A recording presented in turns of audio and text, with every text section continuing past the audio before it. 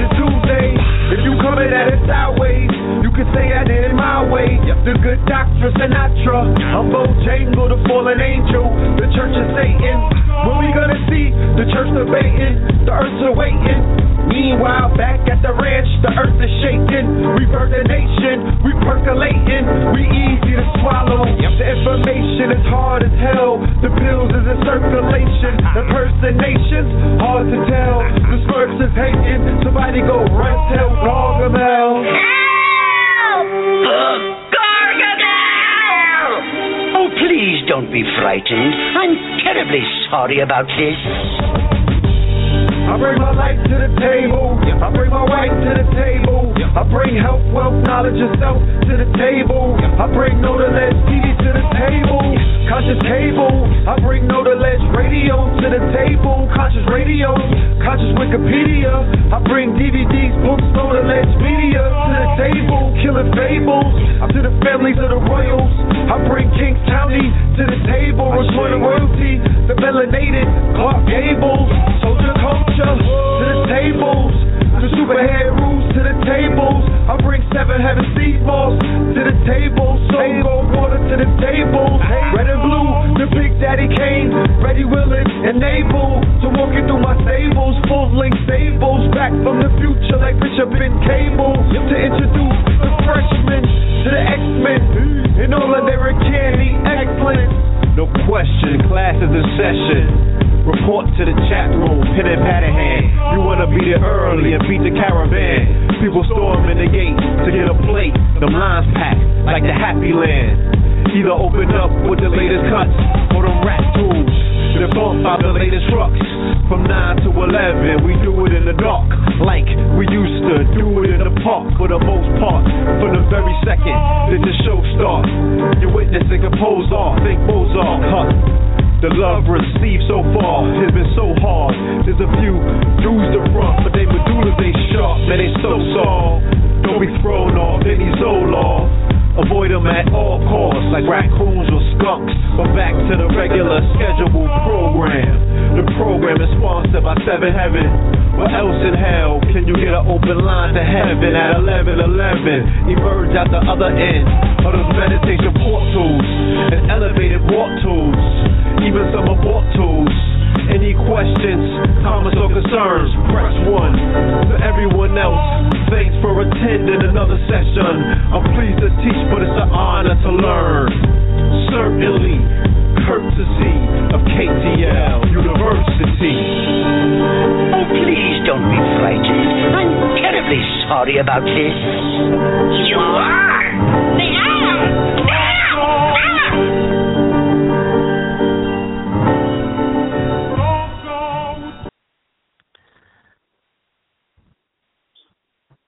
Peace, peace, peace, family. Peace to you and yours. This is Know the Ledge Radio, and you are now rocking with the best. Yes, indeed. This is your host, Brother Blue Pill. All right. Very soon to be joined by my co-host, Brother Red. All right, family. Welcome you back to another powerful episode of KTL Radio. All right. Tonight is a special program. It's a special broadcast. Almost what we would deem an emergency broadcast. There's so much going on in the world. We want to, collectively put our minds together so we can put it in perspective. You know what I'm saying? Because if anything else that we know that as much as things appear to be out of control, God is always in control. You know what I'm saying? So we have to find that through line, tap back into that energy, and find ourselves so we can bring order, okay? So we have a special show put in place for you tonight. We have a special guest. We have some dialogue. We have special information to share with you directly from the ground, right out of Baltimore, that you're not hearing about. It's not being reported. It's not being underreported. It's not being reported at all, all right? So we have every intent and every interest to bring that to your attention because, for the family, you need to know what's going on. Okay? Remember how people suffer, perish from lack of information. All right, so let me get everything situated in this chat room.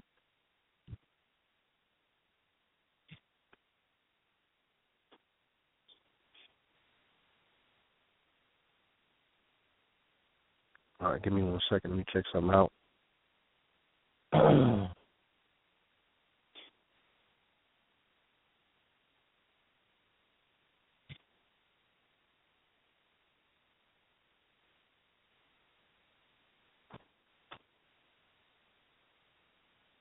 right, let me open up this line. I believe the Brother Red is calling in from this line on the 646 line. Lord. Is that you? Peace.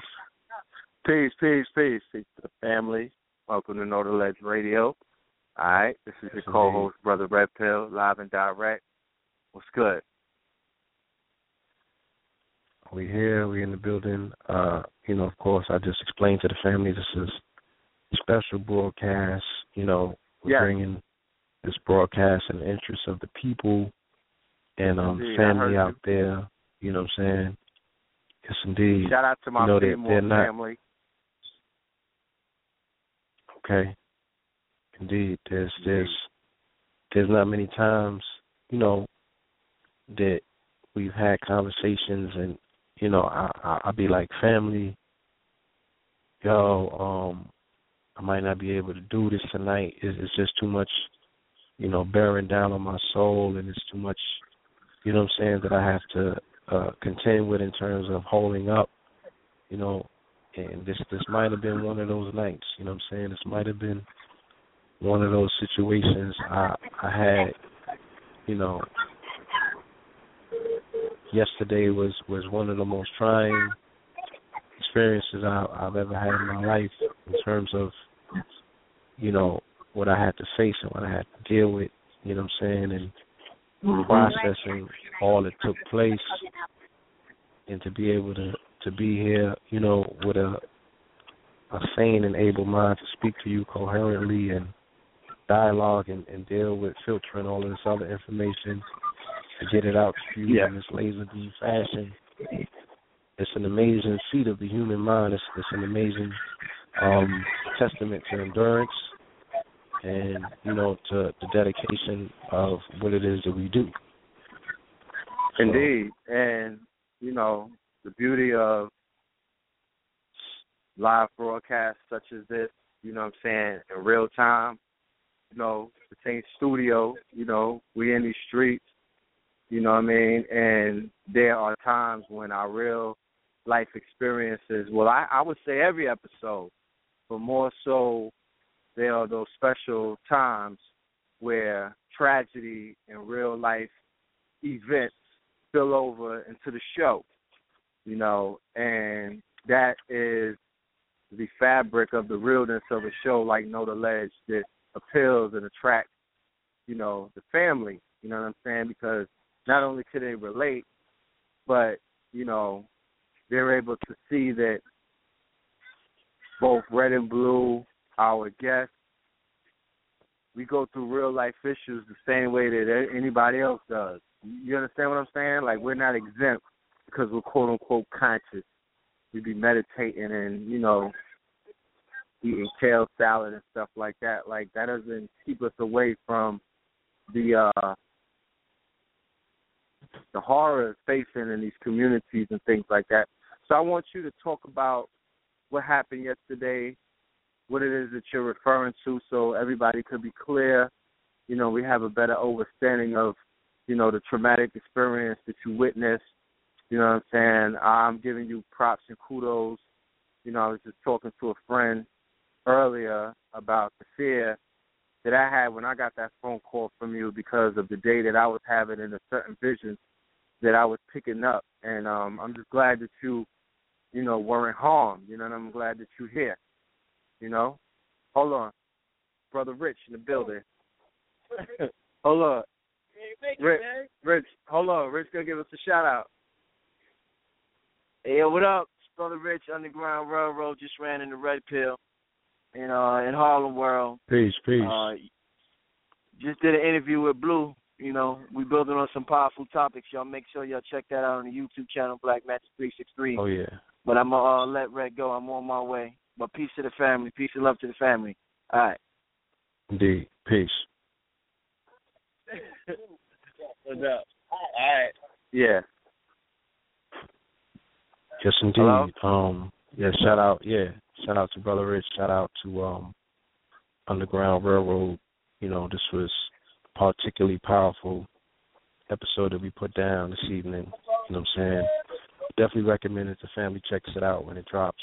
I'm sure that's what he's on his way to go and do. You know what I'm saying? To filter that into the stream.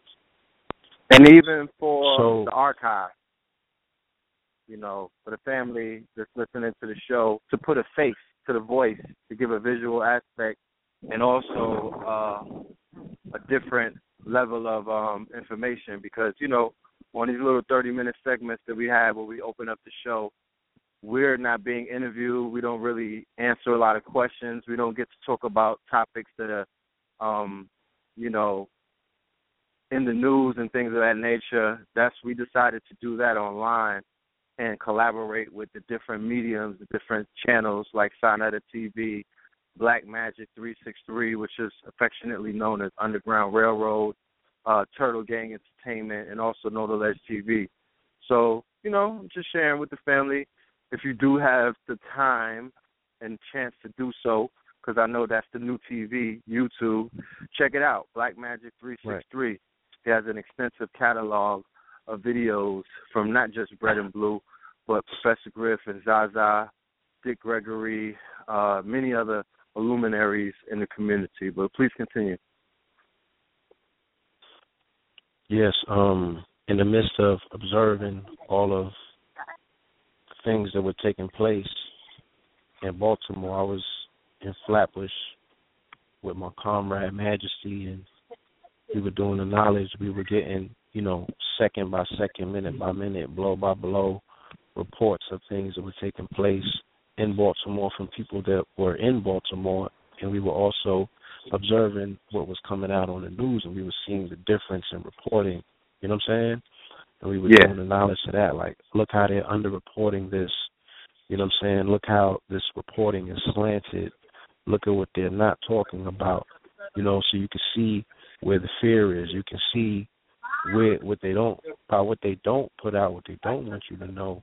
You know what I'm saying? Those are actually the areas that they fear the most. That's the things that they don't want to catch on. Those are the videos and the commentary that they don't want to go viral. That's what they don't want, people involved in. So, it also was happened to be a very solemn day, because we had to go to a wake to, bid farewell to a friend of ours who we grew up with, and this young brother transpired unexpectedly, at an early age. And this is an individual who was very liked in the community, very popular amongst people, magnetic personality, somebody who had the ability to pull several hoods together. You know what I'm saying? Like our brother Disco, you know what I'm saying? Like Darian had the ability to bring hoods together. People that normally wouldn't get along. There's always that common denominator factor of a person that comes along and can bring people together. You know what I'm saying? Yes, sir. And what we're going to reference a little bit later, I wrote somewhat like a lightweight eulogy, you know what I'm saying, and I was speaking about qualities of leadership, and we're going to even get into that in the topic of tonight's discussion because everything always ties into the next thing. So, that brother has entry-level leadership skills, somebody that's able to do that with their magnetism that can bring people together from varying different places that normally wouldn't be together. That person has entry-level leadership skills. You know what I'm saying? That's how you identify the leaders in your community, or the organizers for that matter. So, this young brother, you know what I'm saying, named Chill from Flatbush, his wake was yesterday, and that's what we were heading to do. That's what we actually head out to do. We took a break from the monitoring of the incidents in Baltimore and the reporting, you know what I'm saying, 'cause we was blogging in real time and everything as well, sharing our information with the rest of the world. We take a break. What channel? You want to share that? Oh, yeah, streetknowledge.nyc. On Twitter? That's our blog that, streetknowledge.nyc is a website. It's a blog, bro, that we've had up since 2007 with over 20 million views, yeah. So, no, but your Twitter handle. My Twitter handle? I don't the Twitter really handle do for Twitter Street things. Knowledge. It might be Street Knowledge for all I know. Street Knowledge TV or something. I don't know. I don't know the Twitter. I don't follow the Twitter thing. I just do the website. Okay. So, yeah. So we come to the bush, and everything is just, it was just like, I don't want to say deja vu. It was nostalgic. You know what I'm saying? Every time that I come back to Flatbush, the place of our upbringing, you know what I'm saying, our home, Flatbush, like everywhere else, has changed, but there's certain parts of Flatbush that just haven't changed, you know what I'm saying? And especially when you bring the elements of the people that we grew up with that come together, Flatbush goes back to the 90s. Fast forward, and, you know what I'm saying? Yeah, it's a time, we're in a time portal.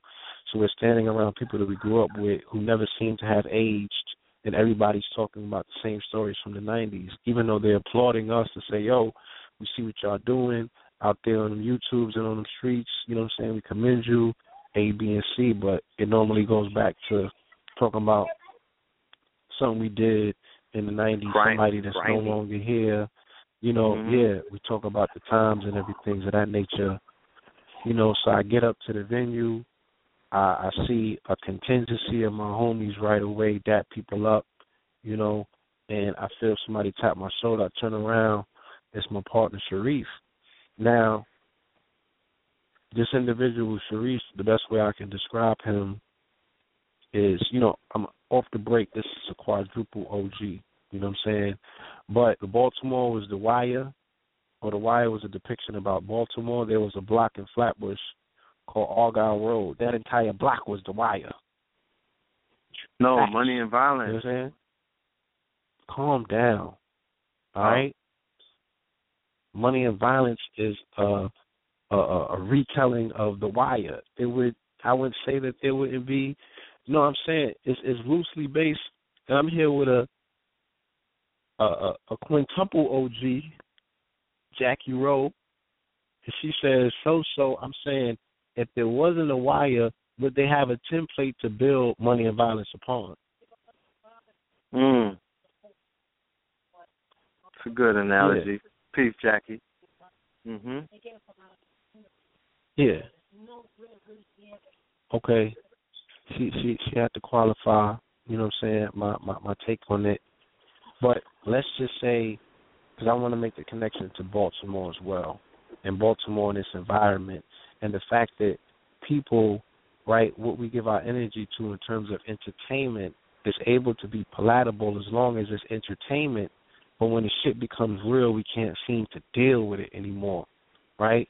So The Wire, entertainment, people's best show, from the comfort of their homes, they're able to watch the story about, you know, they're depicting 9, 10, 11, 12, 13-year-olds on The Wire getting busy, getting it in, and dying. Mm-hmm. These are the same 9 and 10-year-olds that are now 18, 19, and 20-year-olds that are turning it up in Baltimore, and people are like, well, oh, my God. You know, where did this come from? Oh, like. Yeah, exactly.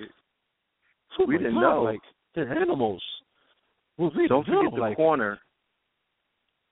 The Corner Either. before that. The TV show, you know what The I'm saying? Corner. So, Fact. yeah, the TV show, The Corner. So these environments, conditions that have produced these environments have become palatable for American society as long as it's fed to the society in the form of entertainment. It's very palatable. It's digestible. The deaf culture. We can digest it, yeah, and we can't wait to the next serving, okay? We lap it up, and we buy the box set, and this is what we digest, and we're so moved by the narrative, you know what I'm saying? And we're so enthralled by the way that David Simon can take us through the whole spectrum of the story, you know what I'm saying, to show us the politics and show us everything, you know what I'm saying? Mm-hmm. And we don't have any connection because in our mind, these are not real people. They're entertainers. The actors are real. Can I ask you something? Okay? Yes. Could it be the fact that David Simon was steering it or coaching these players that lent a level of comfortability to the viewers where they were like, this shit can't get too out of hand because the Caucasian is behind it. But when you have a situation where there's no coach, where there's no, there's no Coach K on the floor, there's no European behind it, scripting it out, it's just us. This is when this shit is too unbearable for them to handle. This is when they lose their bearing. It's disastrous. It's disastrous. It's nasty. It's tragedy. I mean, just the whole concept of it being in our face. Just the concept of it being part of our reality. Mm-hmm. You know what I'm saying? Now it is condemnable. Now people have the ability to say, I want to turn my TV off. Now they can say, this can't be real, all right? Mm-hmm. But it's a reality. So what I'm saying about Argyle in the 1990s is this was a one-block strip of land, of real estate, nestled in Flatbush between $1 million homes in Kensington Park, Flatbush. This one strip, I'm talking about as long as a football field, family, epitomized what you seen on that TV show. That's how busy they was getting on that block. Real talk. Mm-hmm. And all of the most notorious blocks in Flatbush are only one strip. Regent, Tennis Court, Argyle. One block, yeah. One block. Two first. Have produced some of the most, you know what I'm saying, battle-scarred, tried and true individuals, you know what I'm saying, who have gone into their outer environments and become leaders and creators of waves that you still are celebrating today. Now, again, I identify this as entry-level leadership. You know what I'm saying? The fact that there's no institutions for these people to express themselves in leadership roles, they have taken that talent and that ability and they have honed it in the streets because at the time that was what it was. You know what I'm saying? So there's no incubator. This individual that we're talking about, yeah, in his younger years, he was a man-child. We're talking about, keep in mind, in the late 80s, early 90s, the children who were 15, 16, and 17-year-olds, these were the ones that were the leaders of drug gangs. These were the ones that were the leader of intellectual street movements. These were the ones like Rakim who were making classical albums. There was something about like that Mike generation. Tyson. Mike Tyson, right? And I'm here with Tyson's sister. So, you know, she can tell you all of those stories about all of these OGs. Mm-hmm. And how they cut their teeth in Brooklyn when they was 13, all right? Not 15, 16, 17. That was old in the streets of Brooklyn. We're talking about 13 and 14. You know what I'm saying? So, you know, this was during that era when this brother was flourishing, you know what I'm saying, as a man-child in control of that environment, all right? Expressing and exemplifying leadership skills on that level for what they were called for, because that what was called for at that time when you were growing up and living in a war zone. You know what I'm saying? And he was able to control the commerce of that particular area. Okay? You know, like majority of people during that era, his reign came to an end. You know what I'm saying? And he, you know, was sent up north. And when he ended up north, he went through a transformational period, you know what I'm saying, likened to many other people that we know go up north and they transform and they come home and their leadership skills are that much more sharp. And again, it's going to lead directly into tonight's program. One of those individuals that we know is Malcolm X, you know what I'm saying, who went into the system very hard and he came out, you know, sharpened. He came out sharpened, and that tool was now one that was focused on slaying the dragon. That tool was focused on aiding and assisting his people in terms of securing their proper place in the minds and the eyes of the world, you know what I'm saying, in defense of your people, all right, as opposed to your people being the food on the plate. This brother was able to do this during his long stretch. He transformed many people behind the wall. A.A. Rashid was one of those people who were a recipient of this individual's tutoring, mentoring, you know what I'm saying, and the example that he led to show that you can be a gangster and still be a leader about positivity, about information, about intelligence, about integrity, about honor, you know what I'm saying? He came home with the code intact. So when he came home, this brother was the manager of Saigon. He put Saigon in the game, you know what I'm saying, and got Saigon moving, where he was able to navigate and move through the game, because this game was a New York game that Saigon wasn't invited to because he wasn't a native of New York City. But the brother came through, you know what I'm saying, with the pass, and he made that possible. All right? So he put that in motion, you know. This brother also, you know, the minute that he got home and I was able to see him, he commended us for the job that we were doing. At the time that he came home, I was writing a newspaper called Four Corners. And thanks to my brother Rikers used to send him every article, every paper that we had out. He would send it up north to where he was at, you know what I'm saying? And this brother put the majority of the people in the penitentiary onto us, you know what I'm saying? So not only based on what it is that we were doing in the streets prior to that we had a pass throughout the entire New York City correctional facility, you know what I'm saying, based on the infamy of how we was getting it in the streets, but they were also able to benefit even behind the wall from the transformation that was taking place by way of the information we was disseminating through these mediums. So the brother came home and used his weight and his leverage to get me a meeting to become the editor-in-chief of the Source magazine. Shout out to his homie Che. You know what I'm saying? I took a meeting with Kim Rosario, and, you know, she railroaded me. She was intimidated. And Dave Mays had issues with us when we was doing Four Corners because we did an expose on him and Benzino. So it didn't work for whatever reason. It didn't work. But his brother still used his weight to make sure that we had that position. He came home and he founded multiple foundations for children. His dedication and his life work was towards children, like what Tookie Williams was doing in terms of changing his life around, you know, and dedicating his life to the children to undo the damage that he had done when he was in the streets, okay? So this story is important because of redemption, the redemptive quality that is necessary for one to come into true leadership, okay? And at this time, as we're seeing what we're seeing in these streets, all right, we see that the children have the energy. We see that the children are fearless. We see that the children are determined, but the children lack the leadership, okay?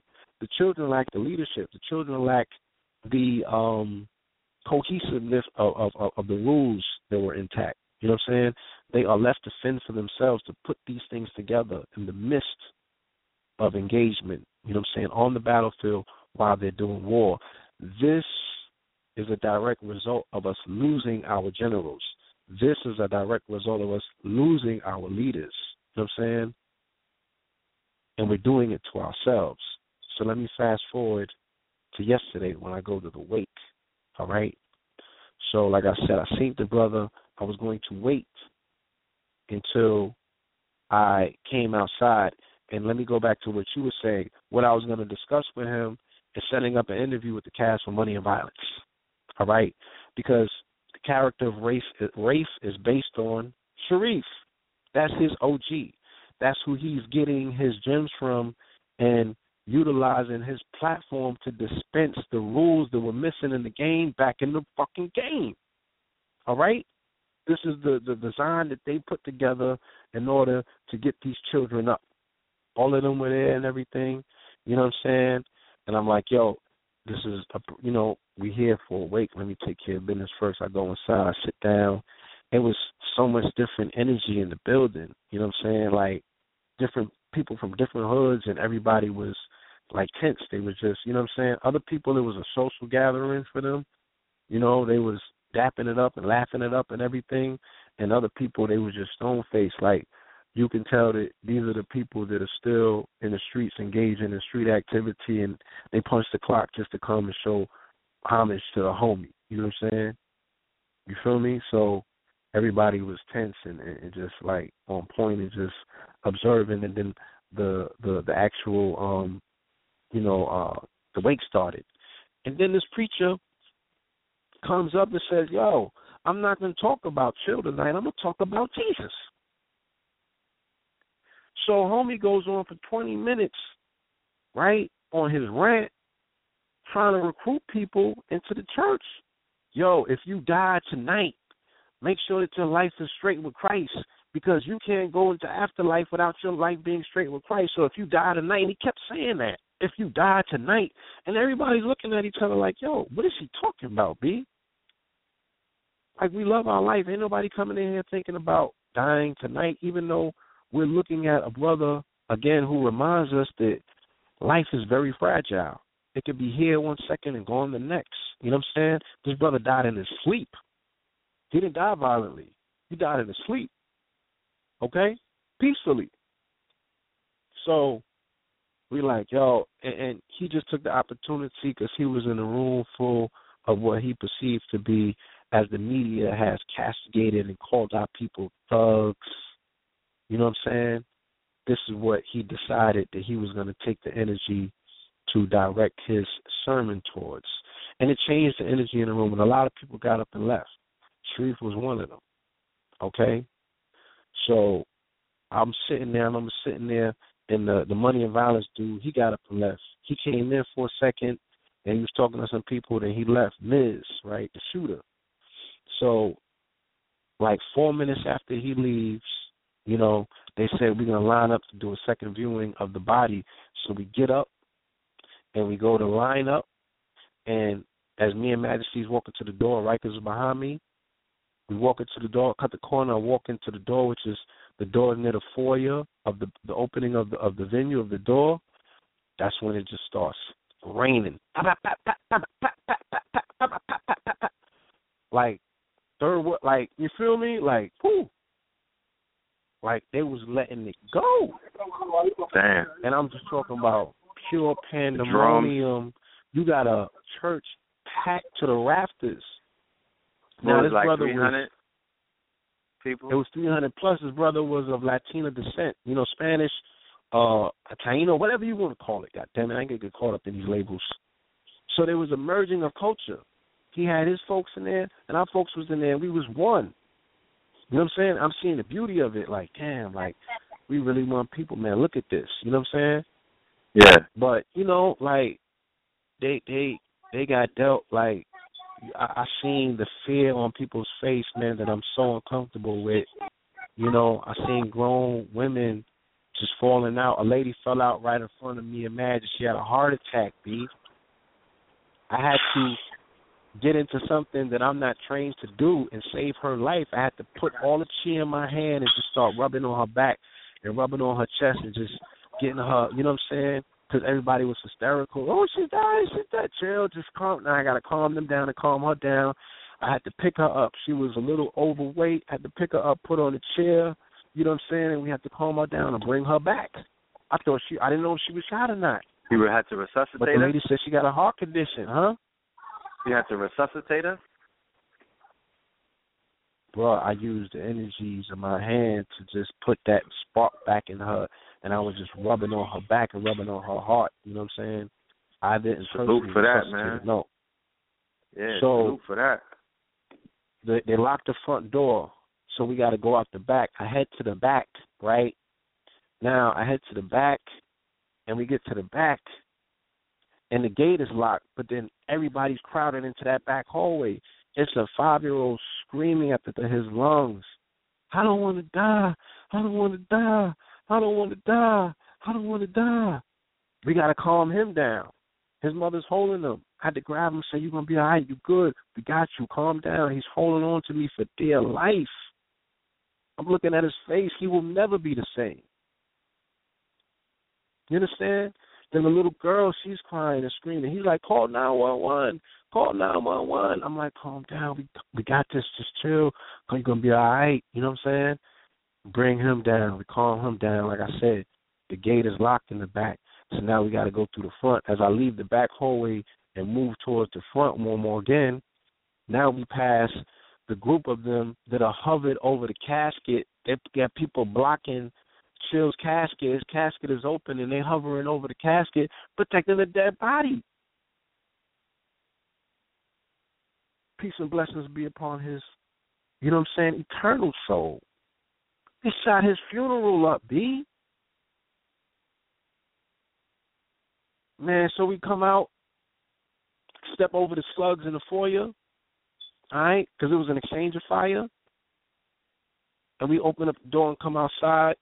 I see my man on the fucking floor, B, with the police of all people. The irony, the police trying to resuscitate him, putting the last air in his lungs. Irony. Pure pandemonium outside. Everybody's in pieces. There's bodies everywhere. You understand?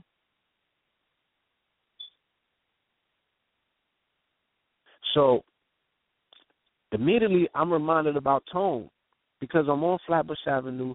It felt like one of those eerie nights when we went to his wake, and right away, Sandra, Tone's sister, grabs me. You all right? You seen Raul? Tone's younger brother. No, I ain't see Raul. Yo, it's so bugged that I'm seeing you here. So she's holding me. Then Robinson is going berserk, right? We got to go and we got to grab Robinson, calm him down. Chill. He's like, yo, that's Sharif. Then he's trying to get over there. We can't let him go over there and see that. He's going to thug out. You feel me?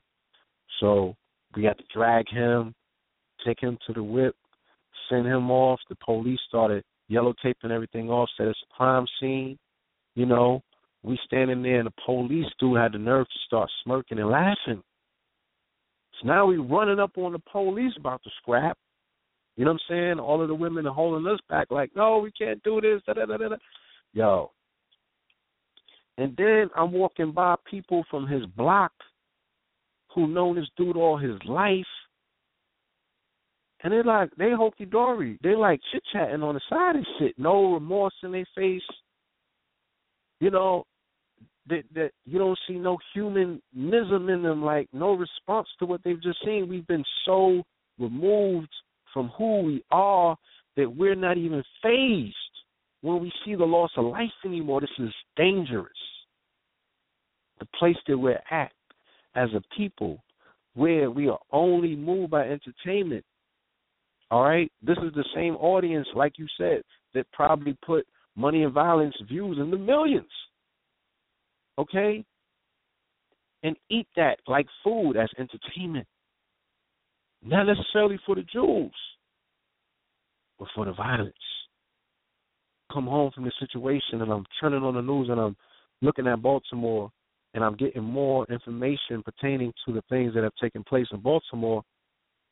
And I'm like, yo, this is not white, this is not black, this is very gray at this point. You know what I'm saying? This is very gray at this point, like where are we at as a people? You know what I'm saying? Who exactly is our true enemy? Can we identify it anymore? If we willingly are doing this to ourselves. Feel me? And the police are making culpable excuses to say, hey, if they do it to themselves, shit, we could do it to them. You know what I'm saying?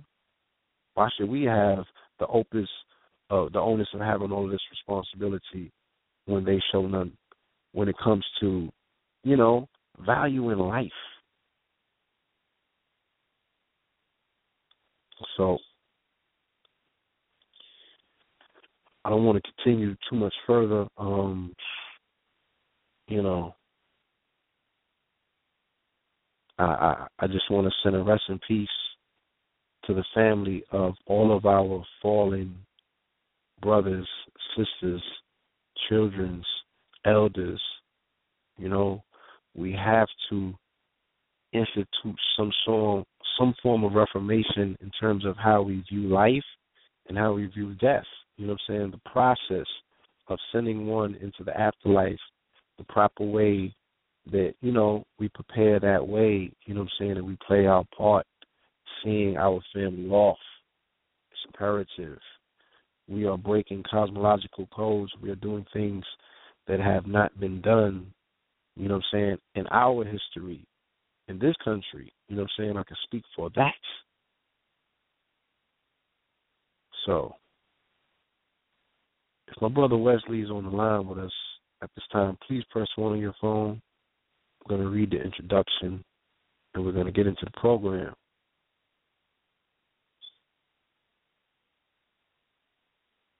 All right?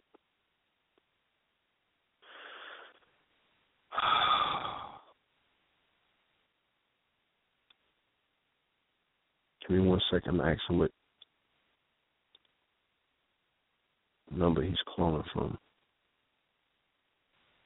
All right, that might very well be his line. I'm going to chance it. Let me do this introduction, and we're going to get into tonight's program. KTL Radio presents It Takes a Nation, featuring our brother Wesley Muhammad. Join us tonight on Know the Ledge Radio as we discuss, dissect, and do the knowledge to the escalating drama on the streets of Baltimore, Maryland. What exactly is the media not reporting to you? How is this slanted reporting being used to sway the national conversation in one way while leaving out the totality of the topic at hand? At a time like this, when our people are looking for leadership and direction, what role can we individually play? What role can we play as an organization? What exact role is the Nation of Islam as an organization playing in the midst of all of the drama?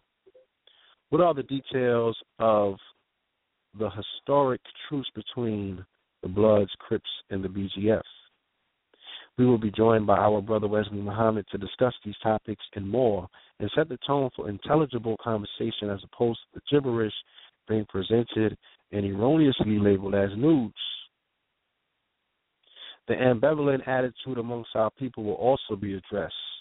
Question is, what side are you on? Or are you capable to understand the broad spectrum of diverging points/cases being made without being judgmental? Tune in tonight, and our lines will also be open to hear testimony from residents of BMore reporting from the front line. Okay, family? So with no further ado, we present to you caller from the 678-463, Brother Wesley. Peace to the gods. How are you, beloved? Greetings, family. All is well. You know, my condolences, Brother Blue Pill, for both of those losses you shared with us, and my condolences to the families of those brothers.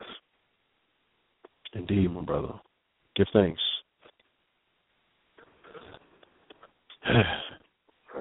Yes, so, you know, as a resident yourself of a city that is war-torn, you know what I'm saying, as brothers such as yourself that has expressed this undying, unending love, you know what I'm saying, then you are somebody that I felt was, you know, qualified to have this conversation about how one is to maintain this level of love, this level of optimism in the face of such, you know, challenging, trying times.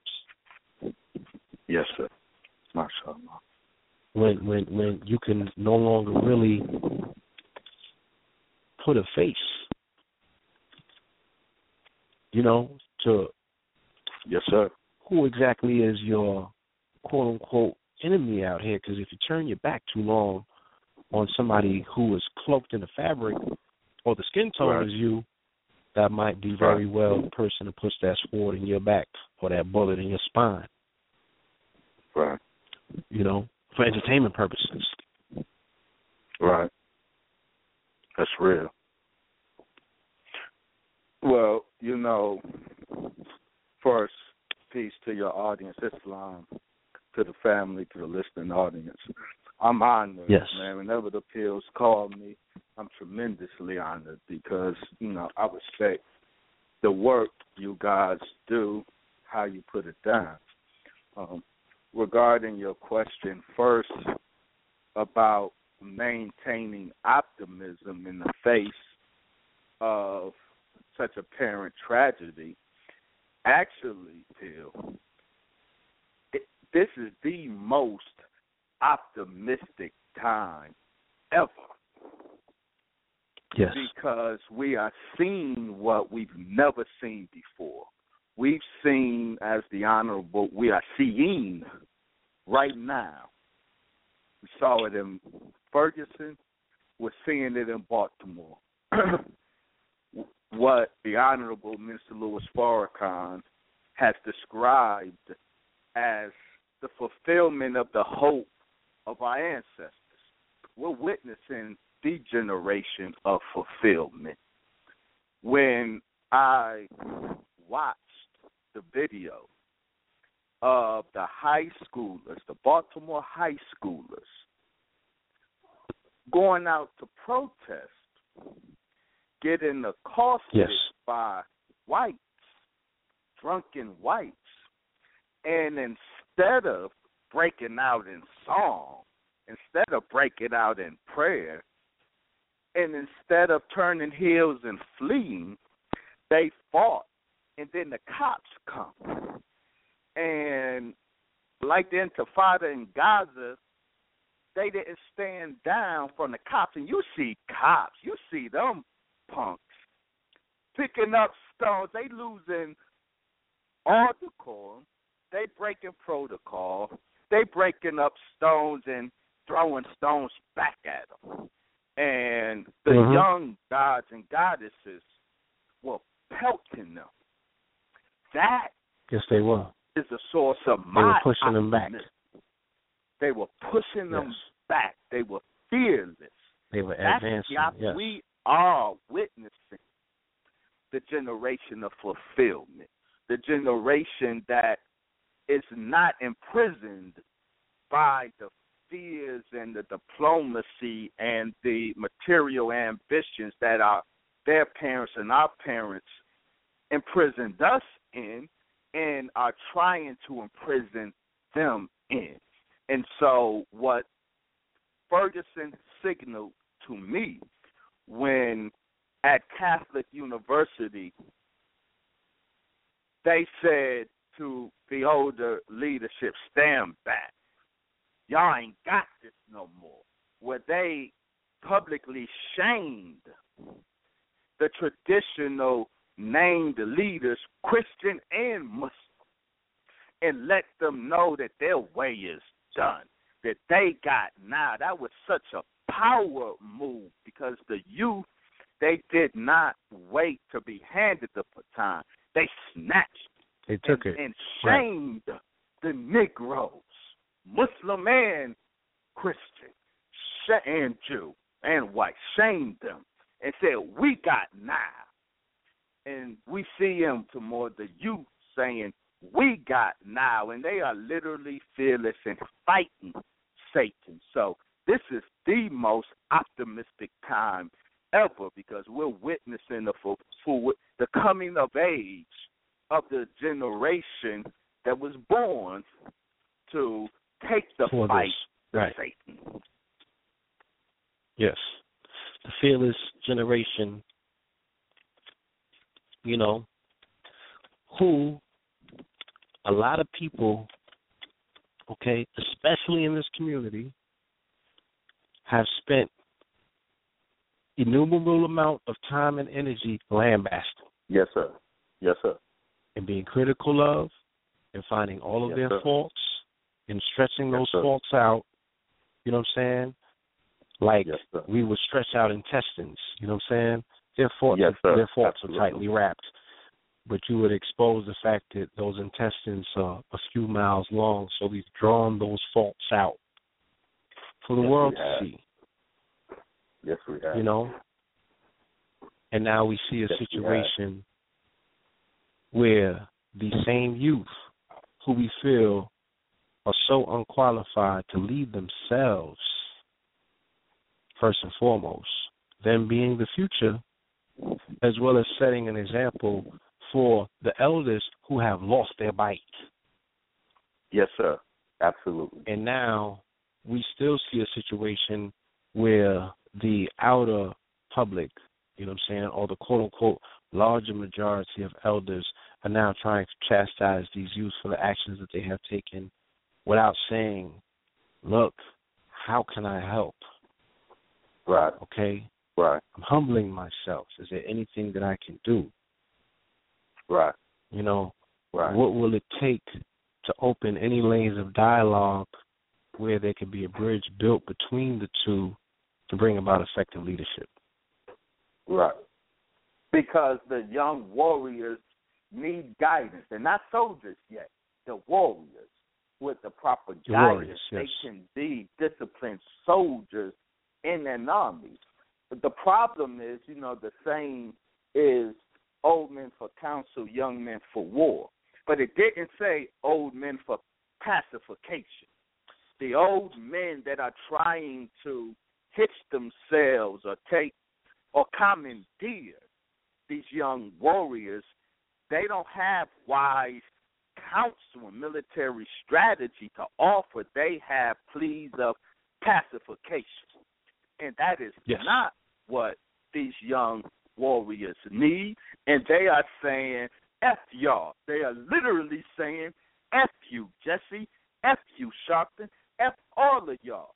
Because they know that what Allah has deposited in them, in their spirit, they refuse to let it be quelled by the pacifying efforts of older ones. And I was disappointed with my brother and Morehouse comrade, Pastor Jamal Bryant.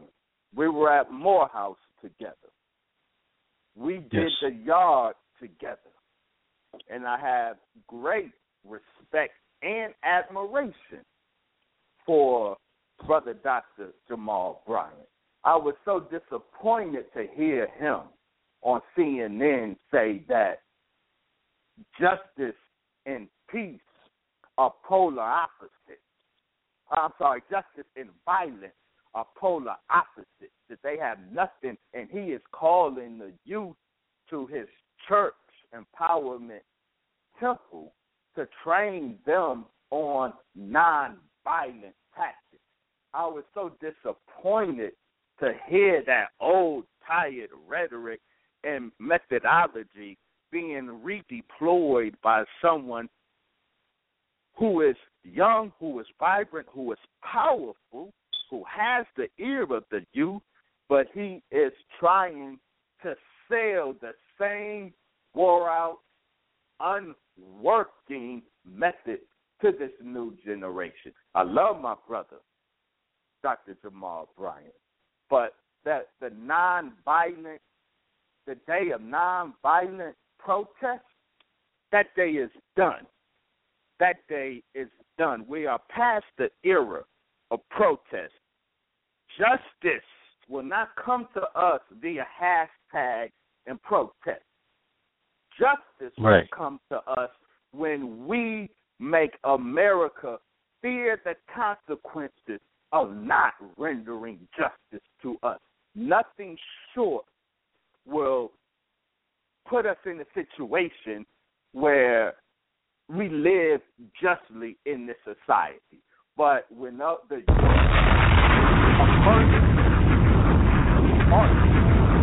and there was more. The youth, their fearlessness, puts fear in the powers that be. And if that is guided across the nation, we will achieve a critical level of fear in this country that they will have to render justice by us. We don't want them. It ain't about Black Lives Matter. Not for them. We misdirect that cry. Black Lives Matter should be the internal cry. The cry to white America should be justice or else.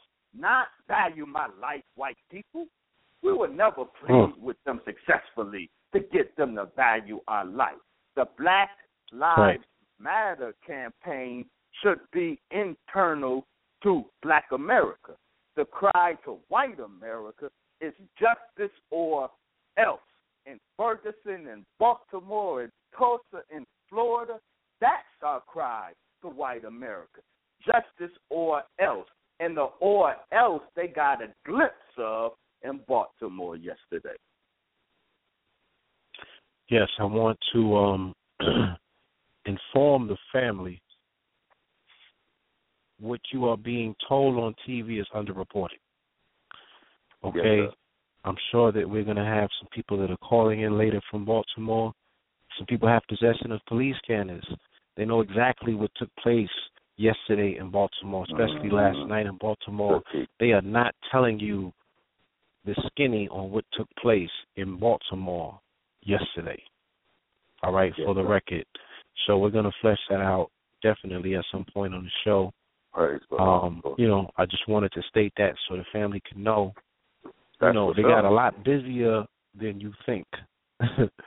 They got a whole lot busier than you think. You know what I'm saying? And this is the last place. There's, maybe 3 places on the planet. This should be the last place that they instigate and push out people to, show their hand. That's Baltimore. The righteous that's Chicago.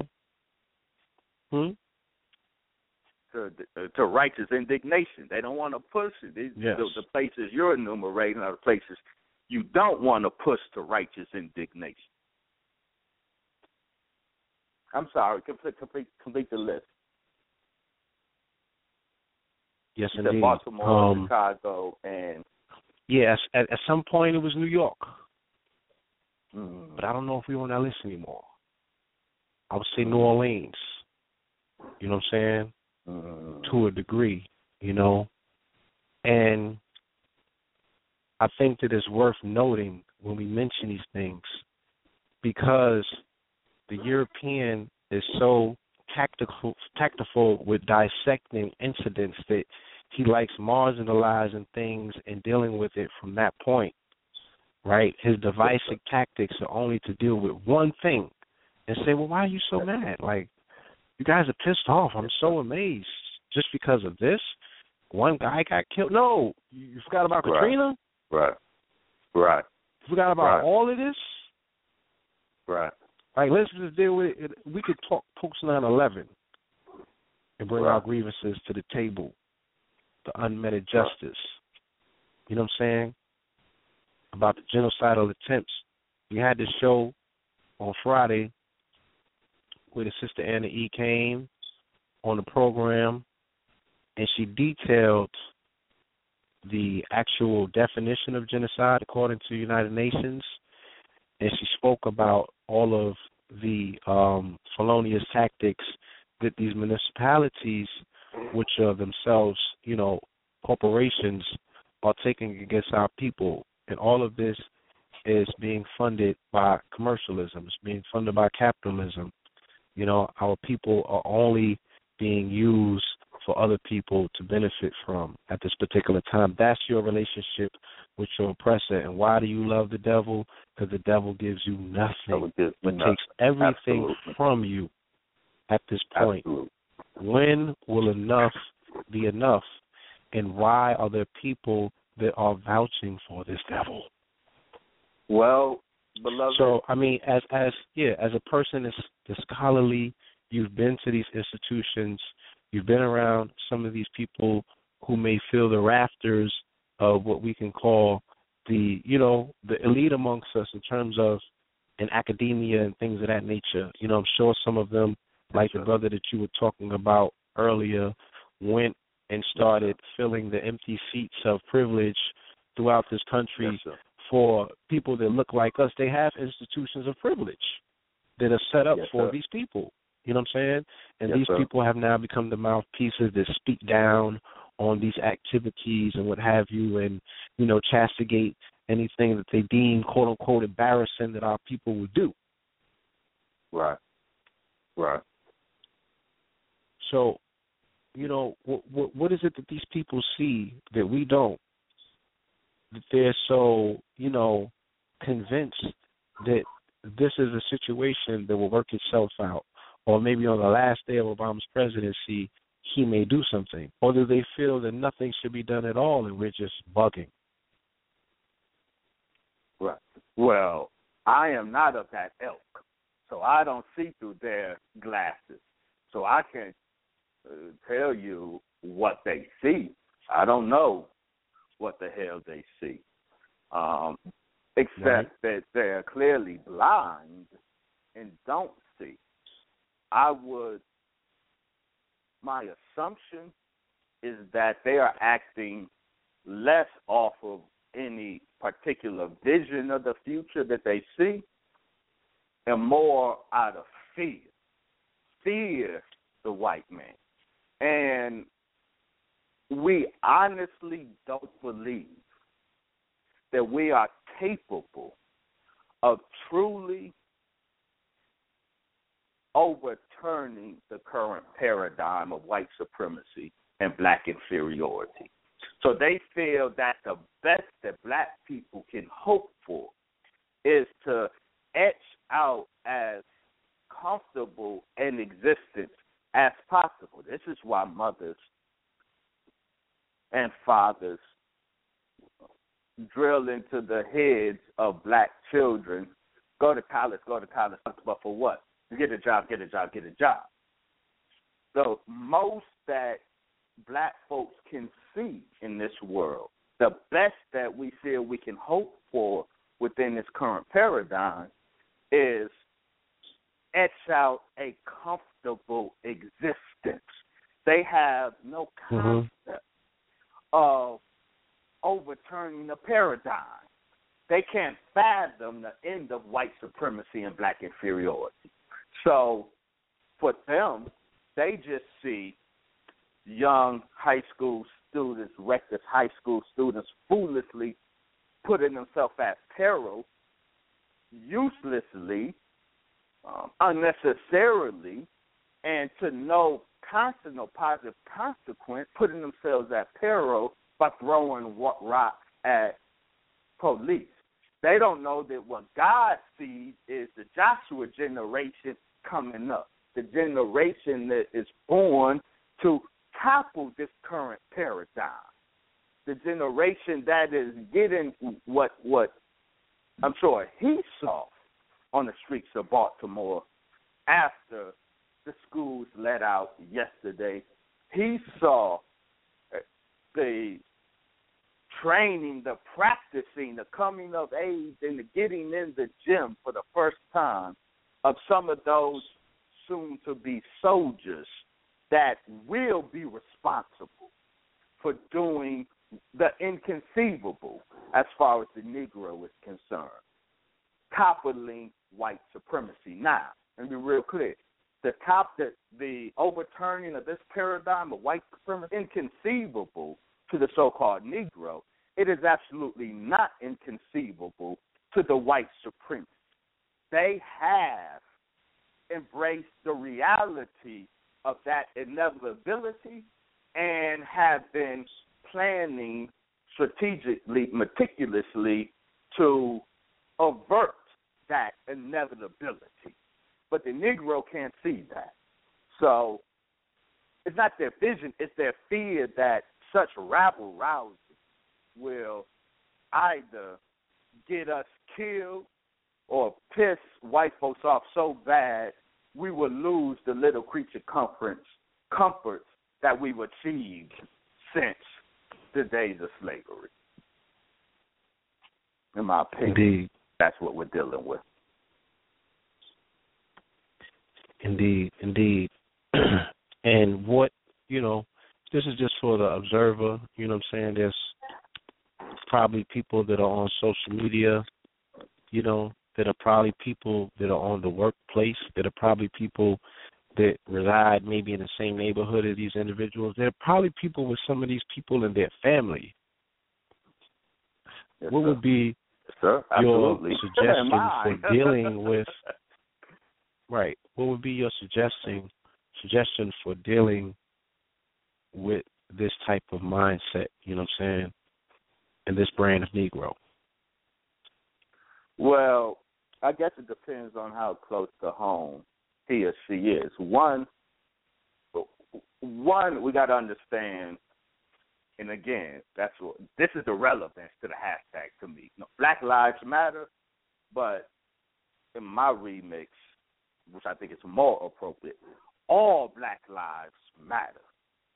That should be our cry among ourselves. So with that being said, we got to understand those so-called Negroes who don't have the proper vision yet, who can't see reality for what it is yet, their life still matters.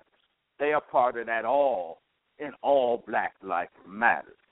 So we seek the preservation of their life in these trying times. We want to get them over the Rubicon River, if you will.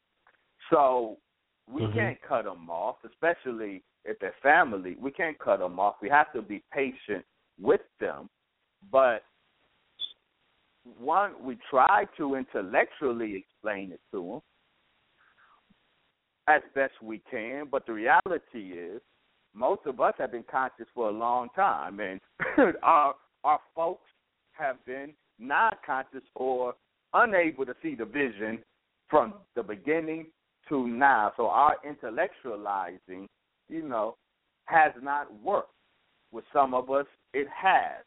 For most, I believe, the inevitability is going to move them out the way. We want their life preserved, and for example, inevitability struck like lightning Jesse Jackson in Ferguson.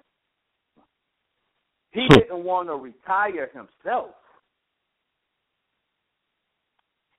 but when he went to get presumably a Big Mac in Ferguson, and he drove through that drive-through, and them young soldiers accosted him and let him know, they ran his butt up out of there. That inevitability moving them people out the way. So Jesse has been quiet. Now, Al Sharpton just made a beeline to BMore. He just made a beeline. So did Jesse. Yeah. So and he said Jesse popped up today as well. Yeah. Yeah, I see him, but I don't hear him.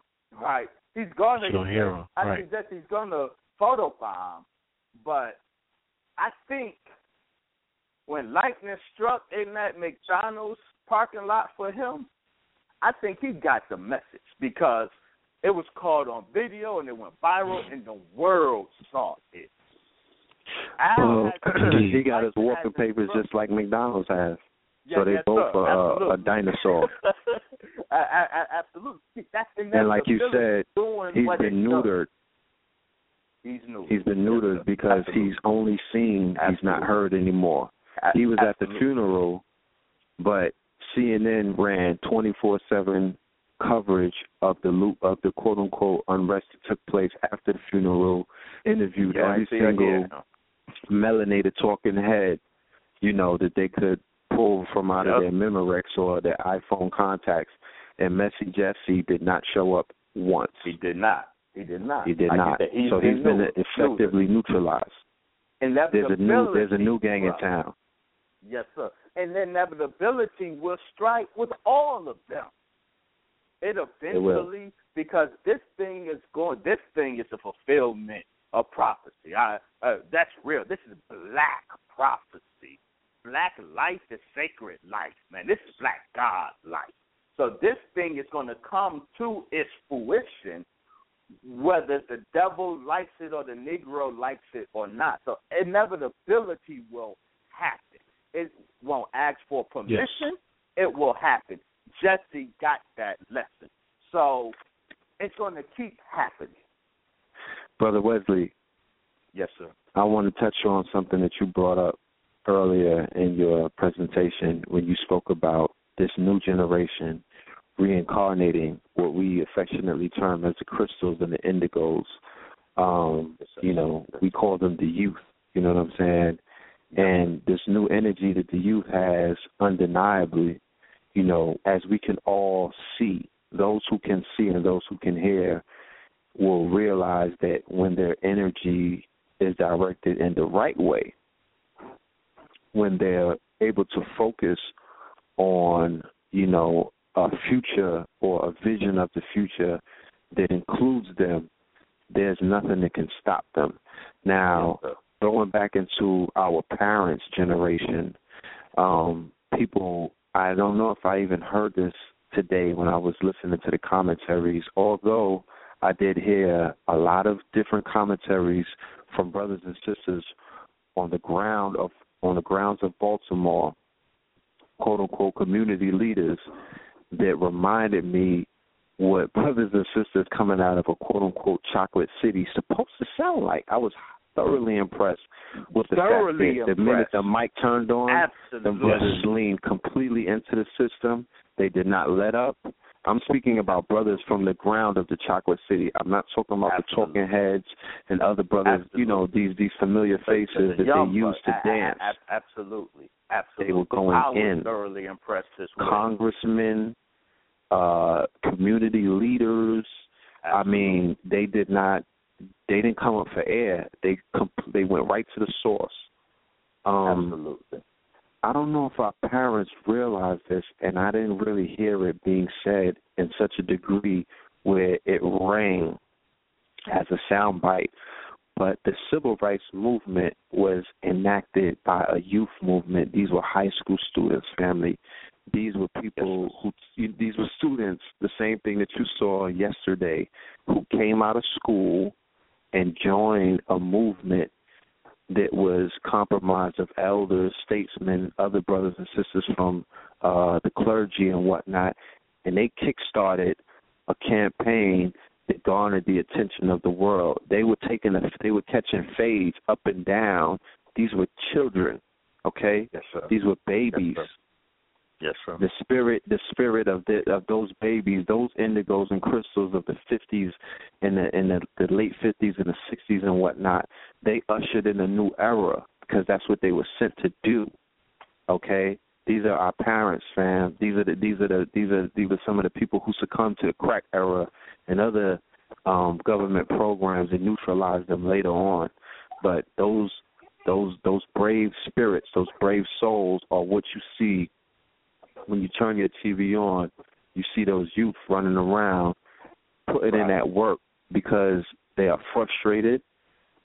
They know that all of the marching and singing, you could come up with new songs, you could come up with new hashtags, you could come up with new ways to, wave the white flag.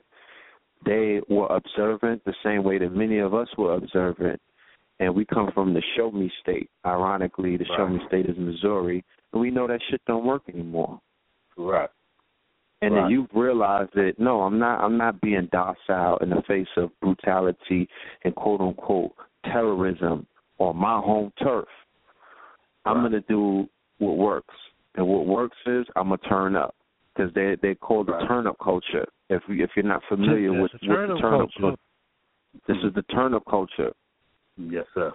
Yes, sir. And and they turn up, and what turn up means is, you know, for my enlightened brothers and sisters out there, that means that their chakra wheels start spinning, and that shit, you know, from the red all the way to the blue, their chakras just start turning up, and they wake up, they turn up, they transform into something, and like Blue was saying earlier, if you only saw the outburst of it might be jumping on cars, and it might be flipping over cars and what have you, but you know, this is the turn-up culture.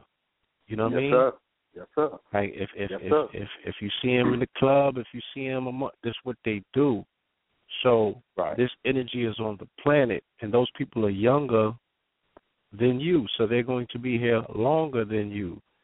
Yes, so sir. Irregardless, you know what I'm saying, they are going to be the benefactors of the keys to the mansion. Are you willing to talk to your children and work with them? Are you willing to learn who and what they are? You created this energy. This is not a foreign entity, unless you want to play that game. Then you also got to draw the line in the sand and figure out what you're going to do about it, because this is your future. Right. Yeah, when you was listening to DMX, now, when you can see them, I'm just playing. I want to take this time, though, to commend and to salute our brother Carlos, the youth minister out of Baltimore. Absolutely. Okay? Absolutely. I had the privilege, you know, Allah works in mysterious ways. This was last year, earlier, I would believe it was in March. I was going through, my everybody goes through their spiritual awakenings, and they go through their thing. And I started frequenting Mosque number 7 on Sundays to listen to the lectures. Yes, sir. You know, as a matter of fact, this was after the demonstration that I witnessed in Brooklyn. Okay? At the hip hop festival, you know, with the FOI and whatnot, and I was so thoroughly impressed that I was like, you know what, I'm going to go ahead and pay homage to these brothers and sit in at their lectures and whatnot. And the first lecture that I went to... We appreciate that camaraderie, beloved. Of course. You know, it's definitely, I was honored to be there, and I was honored to be in the presence of a youth minister who I sat there and listened to, and I looked at this brother's poise. I listened to this brother's message, his humbleness, the way that he was able to tie the wisdom that this young brother had. That's Carlos, Brother Minister Carlos. I said I would never forget that man.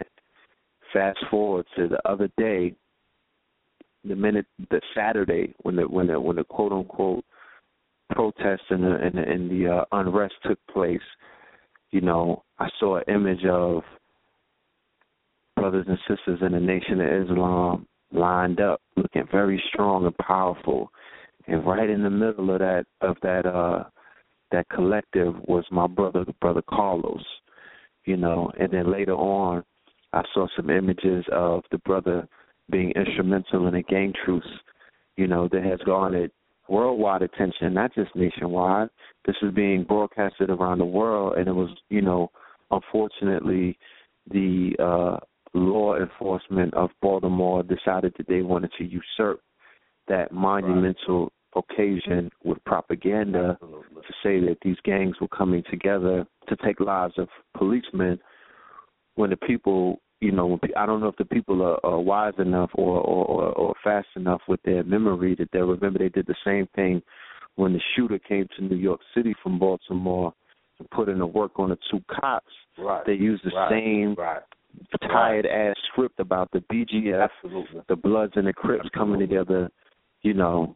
Absolutely. So because we know that this Satan just recycles his effective lies. That's the one thing about, he's true to if it ain't broke, don't fix it.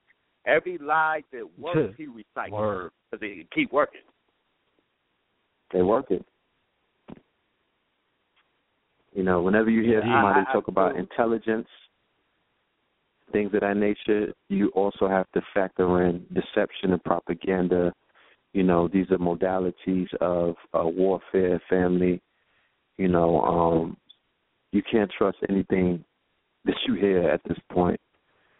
So fortunately for those of us who have developed our own form of media, and we not only, took that warning of not trusting and seeing, not trusting things that you hear and see anymore, we took it a step further out of the realm of conspiracy and developed our own form of media to the fact that we get phone calls from the grounds in Baltimore.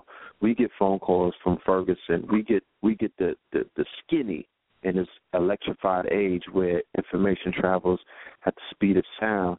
So we're able to get the real reports. Yes, sir. And we're here to tell you that that's BS.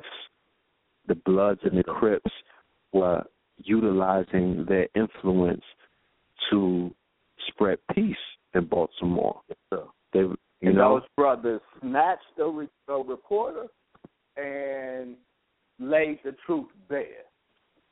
I'm sure you've seen it, family. If you haven't seen it, the Bloods and the Crips approached the reporter and said, we want to speak. And she acknowledged that usually when she tried to get young black men, especially wearing colors, to say something on camera, they flee from her.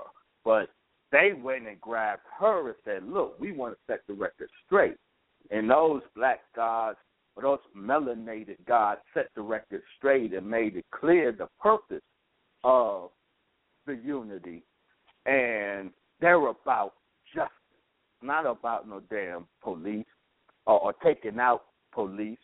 It's about getting justice for Brother Freddie Gray, and they were very articulate and clear and authentic that is BS what the Baltimore Police Department put out. Can I share something with you, Brother Wesley? My brother, student minister Carlos Muhammad, who is the local representative of the Honorable Miss Louis Farrakhan there in the city of Baltimore, Muhammad Mosque number 6. Brother Carlos led the troops so magnificently, and we were able to take control of the city in a way that the police were not. We were able, and these are what they're saying in Baltimore, what both white and black observers are saying in Baltimore, that to the extent that order was preserved in Baltimore last night, in Mosque number 6, Brother Minister Carlos and the Fruit were intricately responsible for the preserving and reestablishing order in Baltimore. Why? It's because Brother Carlos and the Fruit and the MGT were always integral in working in the community. People ask that asinine question: what are the Muslims doing? We're doing, or what are they going to do? We're going to do what we've been doing, and that is protecting black life, fighting for black life against all of its threats. What these folks don't understand is, and you made the point so wonderfully, Blue Pill, unfortunately, it was an unfortunate example that you were able or had to use to make the point of black life doesn't matter to black people. So here is a brother laying on the street, and we're numb to it. And you made the point that the most immediate threat often is veiled in melanated skin. What folks don't realize, the Freddie Grays and the Michael Browns and the Tamir Rices and the Eric Gardners and the Trayvon Martin are slain sons and daughters by white cops. If we log them on a 7-day week, those tragedies, we will have to confine them to Saturday and Sunday. But Monday through Friday, it's a type of tragedy that you witnessed, brother, and was a part of experience, brother Blue Pill.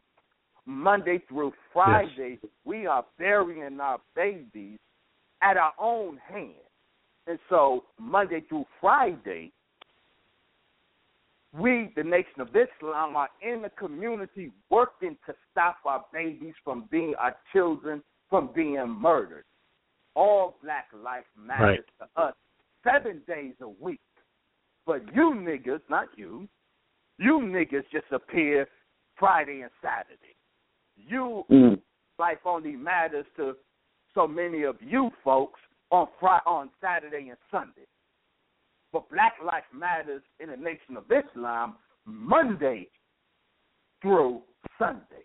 And so we are out in those other areas where black life matters and doing what folks do for whom black life matters. We're in the hood. I go door to door, red pill and blue pill, in the most dangerous areas in Chicago. And face to face with the killers in their environment, trying to stop the violence. Because black life matters 7 days a week, not just on the weekend when white folks come out and kill us. So that's why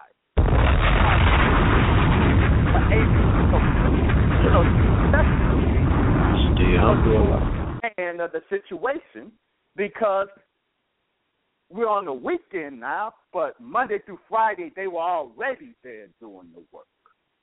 And the people already knew them and knew the work they were doing. So what are we doing?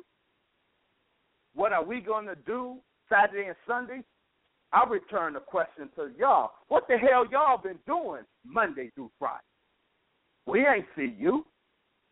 We see you in Baltimore Saturday and Sunday, but we ain't see you in Baltimore Monday through Friday. We don't see you in Chicago Monday through Friday. We don't see you in New York, Harlem Monday through Friday. What y'all doing Monday through Friday? You twiddling your thumb and playing Xbox, waiting for the weekend so you can go hashtag and protest.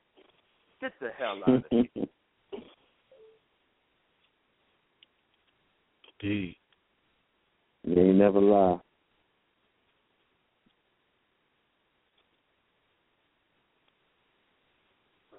And you answered eloquently a question that I was going to ask next, and that was, what do you attribute to the effectiveness of our brothers and sisters from the nation, mobilizing at a street level and also, receiving that level of respect?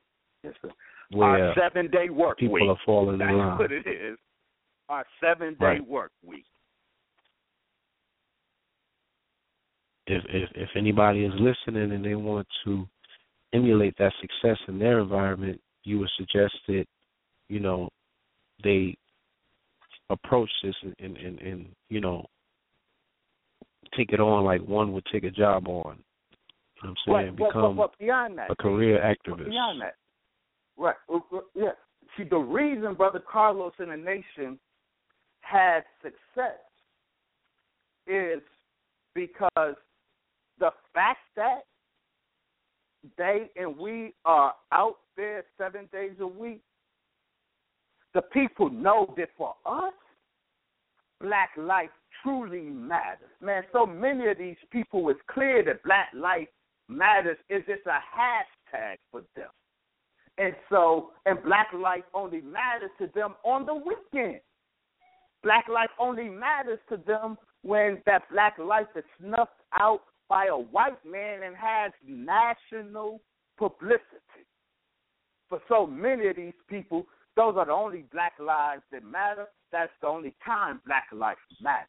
But the people in Baltimore and other places, they know that with the Nation of Islam, Black life genuinely matters. Black life matters is not a hashtag for us. And so that's why when Brother Minister Carlos and the Fruit, that's why they were able to snatch the young up by their collar and manhandle them when they were doing wrong. They did it with respect, but they did it. These are youth that are packing. They're not going to let any old nigga just snatch them up by the collar and obstruct. They hustle, not they hustle, but Carlos and the Fruit turn down their turn up. Snatch them up. Yeah, turn down their turn up. But Carlos, Brother Minister Carlos and the Fruit were able to snatch these young soldiers by the collar when they did get out of line, and they accepted it because they know that this strength is buttressed by authentic love for Black life. And that's because they proved it to them Monday through Friday, while everybody else is playing Xbox. Whew.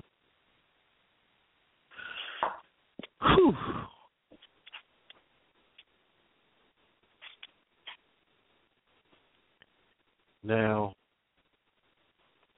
what's next? You know what I'm saying? Which is a question on a lot of people's lists, or their lips, should I say, they're saying once this stops, you know, there will be or another they feel, one. Right. Oh, yeah, no, there will be another one. The answer to what's next is very easy.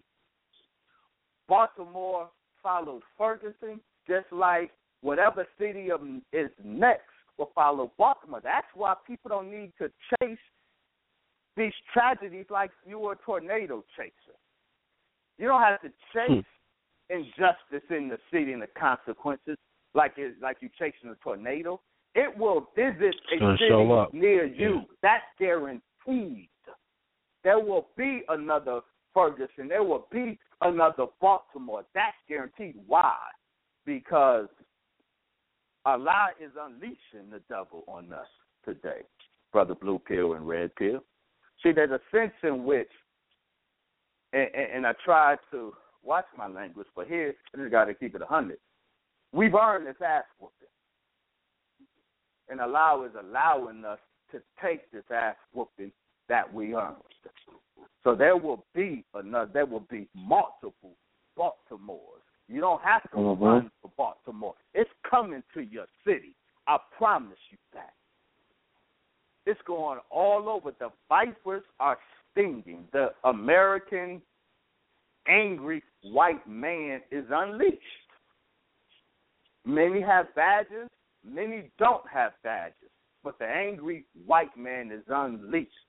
The vipers have license to sting us because in 2015, we still think we can protest and sing in justice from white people. And you know what?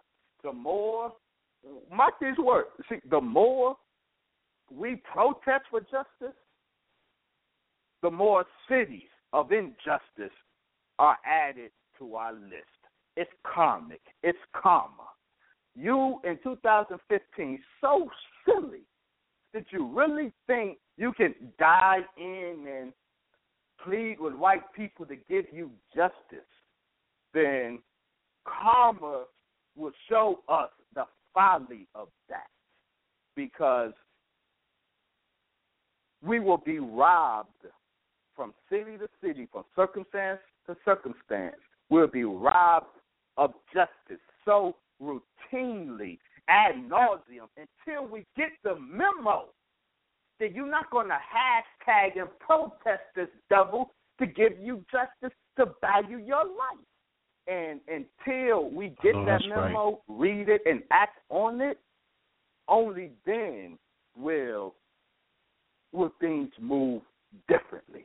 But it's coming. That's what's next. Another Baltimore is what's next. Multiple Baltimore. Can you share, is there any directive coming down directly from the minister in regards to how the nation is to,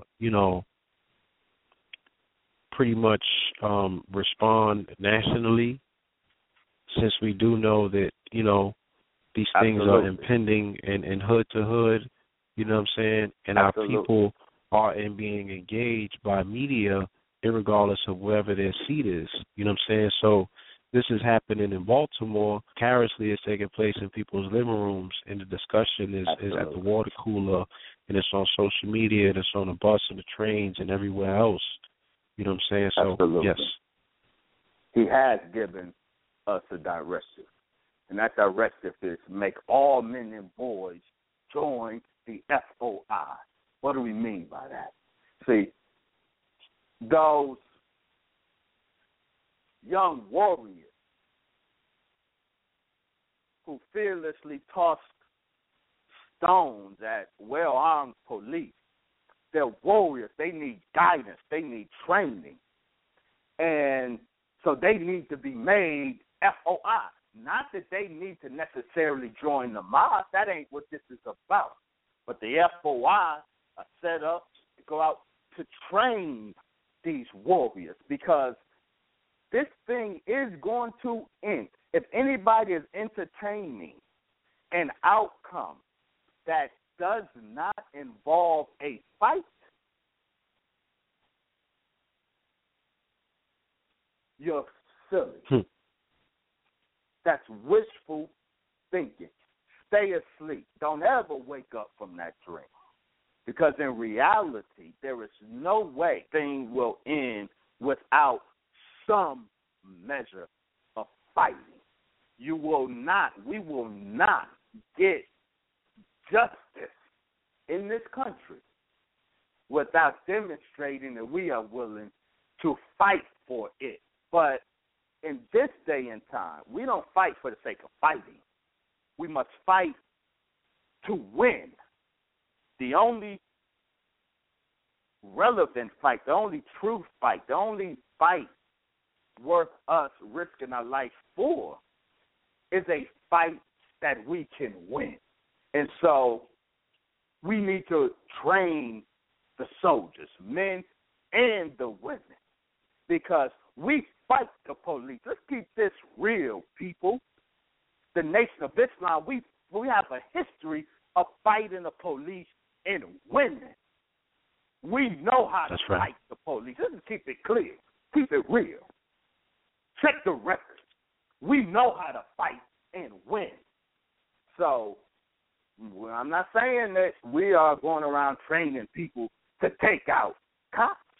We're going around, our objective, make all men and boys join the FOI. Our mandate is to do what we can to help prepare black people, train black people, value their life, and then defend their community. Necessary to defend their life and community, to defend our premier rights, to defend our Hadia Pendleton. That's what we are doing. Inalienable right that can never be retracted or taken away from people. All right? Never. That is a God-given right for self-preservation. We just refuse self-preservation. to exercise that most basic, inalienable, God-given right. We refuse to exercise that. We happily submit ourselves to the slaughter of white people so long as we can nationally protest it in front of cameras when it's done. We're good with that. As I was speaking of earlier, I had an interview with Brother Rich, and I was, they were asking me, about the condition of our people and what makes our people so fearful, and I call it reverse alchemism. say if we're the people of the sun, yes, sir, then they have practiced reverse alchemy with us, and we are fearful of lead. Whereas the trick of alchemy is turning base metal or base lead into gold. So now the element that we resonate with as sun children is gold, but we are fearful based on a projectile, a piece of lead, Saturn. So these Saturnian forces, which are Greco-Roman and Zionists, all who pay homage to Saturn, are using lead as an element, bullets, military, to keep us passive, to keep us docile, to keep us in fear. Nobody wants to die. Everyone wants to hold on to this dream. Everyone wants to stick around long enough to see if this shit is going to manifest. And I'm seeing it manifest no more so placing in the conscious community. Right. These niggas more so than anybody want to hold on to this shit, and they have so much that they seem to lose that nobody wants to put their fucking foot in the water. All right? But keep on faking.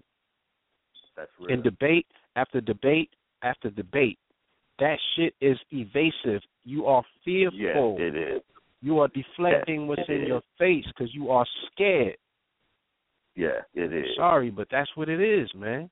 That's exactly what it is. And if people can't see that for themselves, it's like, come on, everybody else can see this. Everybody sees it. But we so intellectualized, we so smart, we just dumb. And that's so the scribes characterizes the conscious community today. I'm sorry. We're so smart with But this is that time. This is the fruition of time. This paradigm will be upset. And it takes a turn-up generation to turn over a paradigm. It takes a turn-up generation to turn over a paradigm.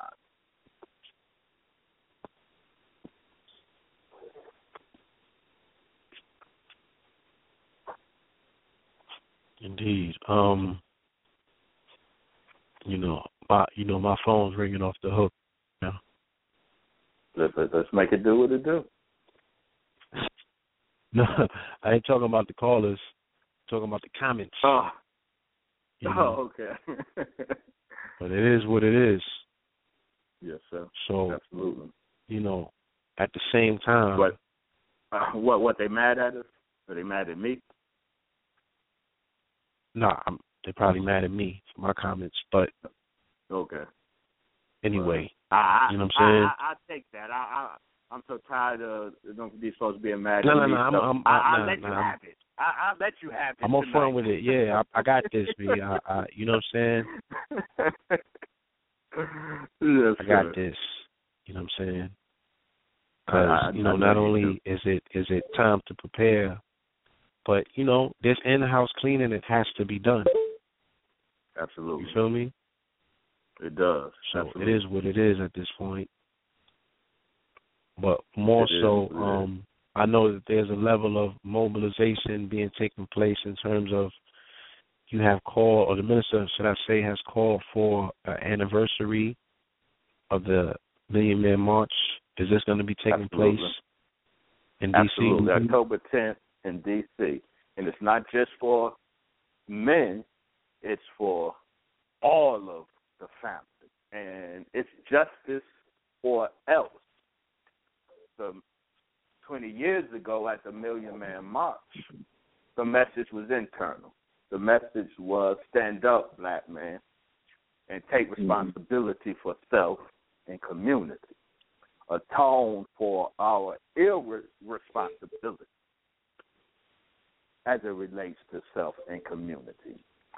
Today, the theme is we're speaking to the government, justice or else. And so this is coming to a head. There will be more Baltimore, more Ferguson.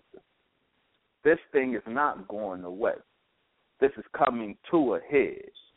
And the Honorable Ms. Louis Farrakhan will specify to the government before the world precisely what the or else is. precisely what the consequences will be of this government continuing to refuse a whole people equal justice under the law. Now, the or else, let's be clear, the or else isn't a threat by the minister or by the nation. The or else comes organically from the chest of people. That righteous indignation does not need to be legislated. No one gave an order to the youth of D.C. to respond with the righteous indignation that they responded with. That came from within the chest. So the or else is an organic or else. The consequences of continued deprivation of justice are organic consequences. Nobody has to call those into existence. God called them into existence, put the consequences in our chest, and time and circumstance will make them pop. One comes to D.C. October 10th. It was 1.7 million 20 years ago. It's going to be multiple millions on October 10th. The time is right. The time is right. And the urgency is reached. Yes, sir. In terms of vision, because I do consider you a visionary, you know what I'm saying? I would like to know, not only for myself, but for people as well that may be listening, those that have a level of skepticism, they might have a little toe in the water. We might be edging them to put the big toe in. What does justice look like? What does victory look like? You know what I'm saying? Like, how far are we willing to take this, and what are the demands? Yes, sir. Now, when I went to Ferguson, when I spoke at Ferguson, I said I wanted justice. I said what we should want is justice for Darren Wilson. That's the justice that we should be seeking. And, of course, that raises the question, what does justice look like? So the question is, I'm from the God, I'm from the 5%. Justice is justice. It's a reward or penalty for one's deeds or actions.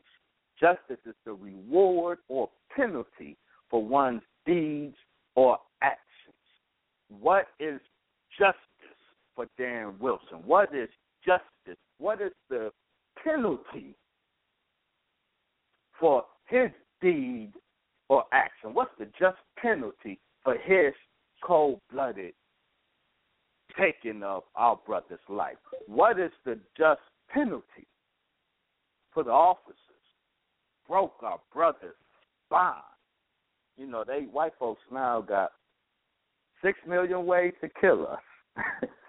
They have 6 million ways to kill the black man. Now they're killing us by snapping our spine. What does justice look like? Now, we can, per case, we can approach that question generally and generically, and we could approach it specifically. In terms of the specifics, for example, in the case of Freddie Gray, this system, the justice system, does its job blindly. And those 6 officers are found culpable in the death of Freddie Gray. Then, of course, they should pay the maximum price, the maximum penalty under the law for that crime, and the family should be compensated. Now, on a generic level, the more broader level, what is justice for all of the hell that white folks have heaped on black folks, globally and in America? What is justice for white people? just like I advocate justice for Darren Wilson, I advocate justice for white people. And the problem is black people don't want white people to get justice for their deeds.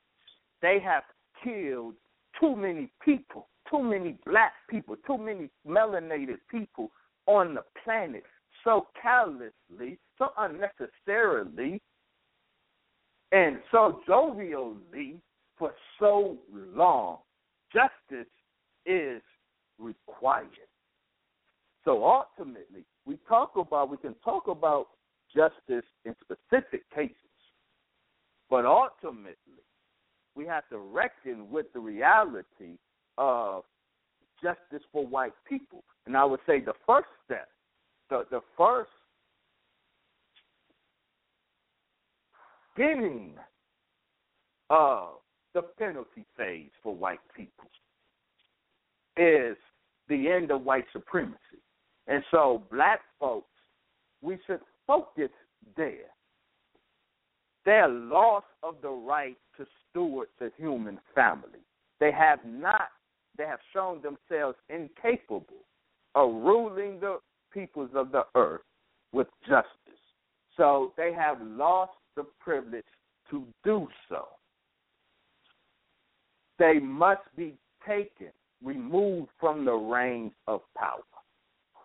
Just as it went down in Egypt with Mubarak, it was determined that his rule was unjust and tyrannical, and he lost the privilege to rule. He was forced from power, put in a cage. His crimes were read against him. Now, that may seem like wishful thinking on my part, but that's precisely the problem. Only a Negro is unable to fathom the end of white supremacy. A black revolutionary must be able to fathom and envision the end of white supremacy. White supremacy always and forever exists with black inferiority. White supremacy never exists independent of black inferiority. So as long as white supremacy is a reality, black inferiority will be a reality. And damn the black man and woman who is content and happy with the reality of black inferiority. We must envision and fathom the end of white supremacy and black inferiority. And that should be our planning. That should be our strategizing. Yes, we make small steps, small battles in a bigger war. That's military. That's appropriate and responsible military planning. National planning, nation-state planning. We do it in increments. For white folks, what Dr. Chancellor Williams, one of the most important observations he made in the destruction of black civilization, he said that white folks are different from black folks in that white folks look down the wheels of time and push trends and development, and they make plans today to prevent those trends and developments. See, white folks plan and strategize in the future. We must plan and strategize in the future, and the ultimate aim, strategic aim, must be the end of white supremacy and the end of black inferiority. Now, the fact of the matter is that's a more manageable, more accessible, more acquirable reality than we think. The Honorable Minister Louis Farrakhan says black excellence is the end of white supremacy. We can strategy black excellence, military weapon. Black excellence is a military weapon. So all of these black power agendas that don't incorporate beautifying, if you will, the black human being, if it doesn't include raising the humanity of the soldiers, then it's a black power strategy that ultimately is doomed to fail. Look, man, it's only God can we say Satan is a God. So if we are not living the life of God, if we are not strategizing our life to evolve our personal excellence, our personal godhood, and that army that's assembled is not an army of superior human beings, then it's a wrap. But that's why the Nation of Islam does what we do. We go in the hood to stop the killing and transform black life. That's what we do Monday through Sunday, because we are clear what the end game is, and we are clear about what it takes to achieve the goal. A nigga ain't going to defeat Satan. Only a God will defeat Satan. So you got to be the nigga. And if you're the niggification of the black man, then your strategy is doomed to fail. You won't beat Satan. What we do is transform black life, put individual black people on the road to becoming superior human beings. And it's a superior black human being, and only a superior black human being that will topple Satan, topple this enemy, period.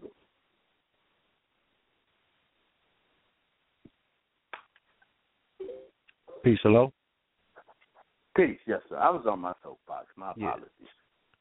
No, you good. My phone dropped like a minute ago. I just called right back in. I asked you to say that again. You know what I'm saying? The nigga will not defeat God. I mean the devil. Only God will. Please do.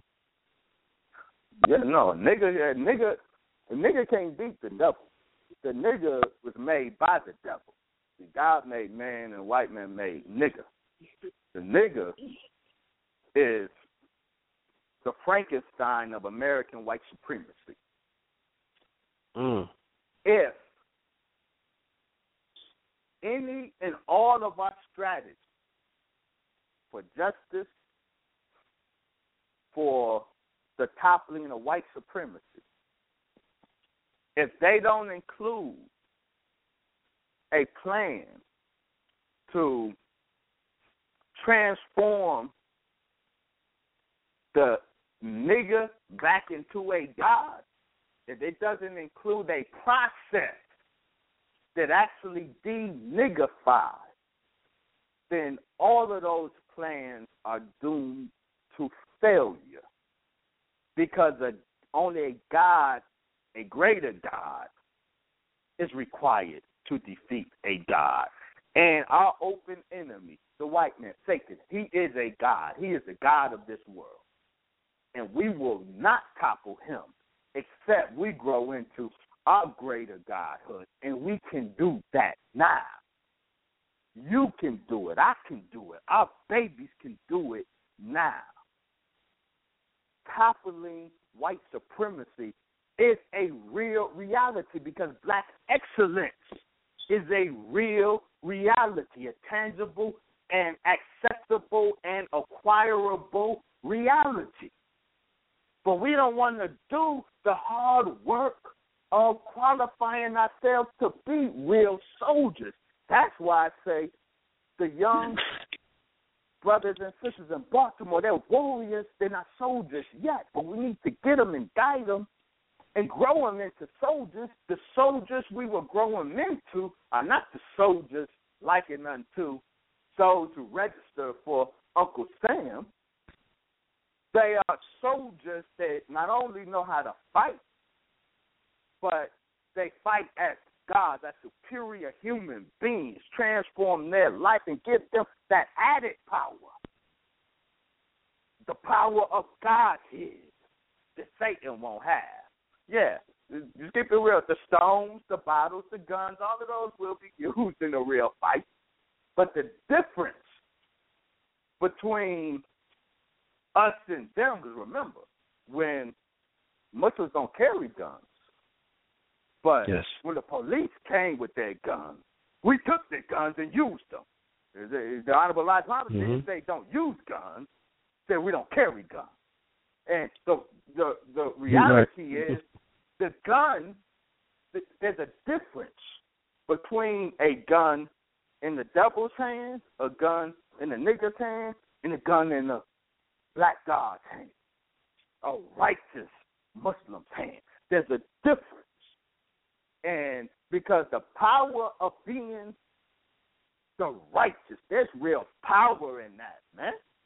That's why Farrakhan walked the earth like he walked with power. Magic in not it. because he's Farrakhan. That's magic. That's what they call magic. That's real. That seed is real, man. That seed you is generate real. it when That you move with the force of trillions and legions of your ancestor forces.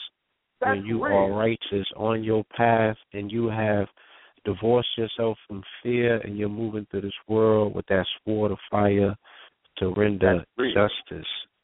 And if we can get enough of us to get to that point and get past fear, we cannot be defeated. Like, look, I'm going to go on the ledge right now. Fuck it, that's what I do.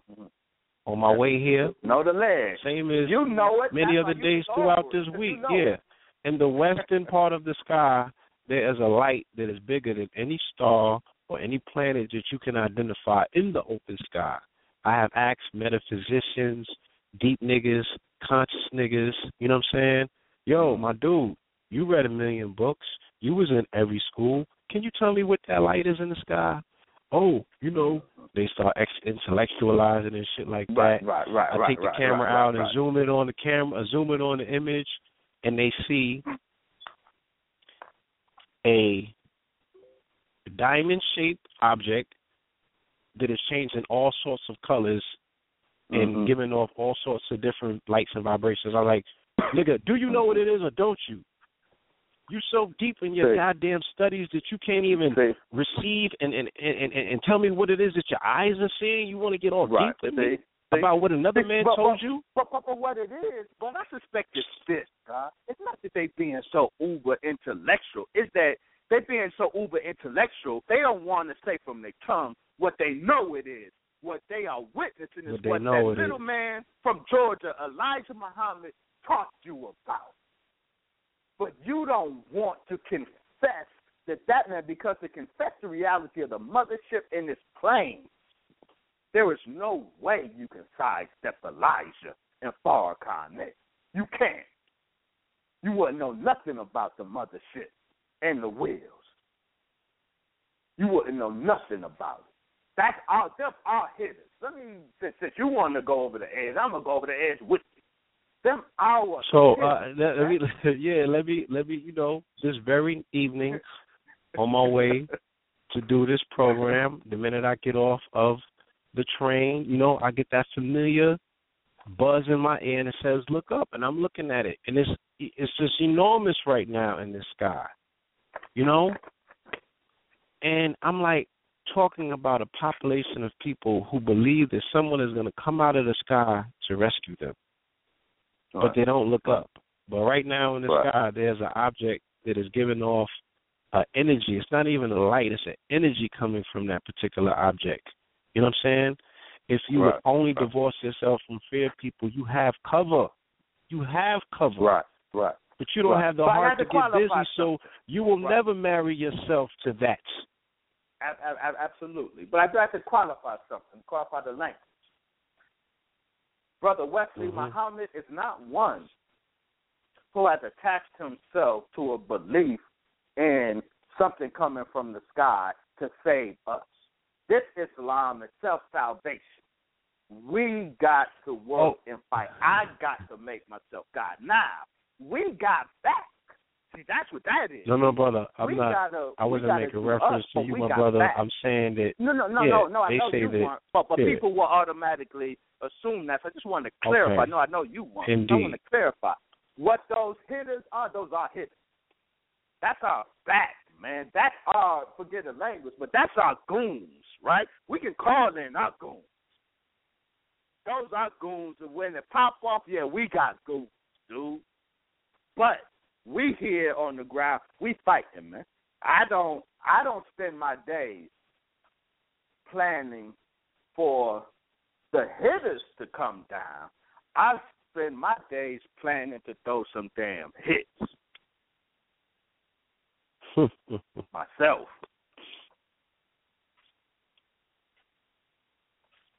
And I do Indeed. it joyfully because I know about the back I got. I know about the Indeed. You know what I'm saying?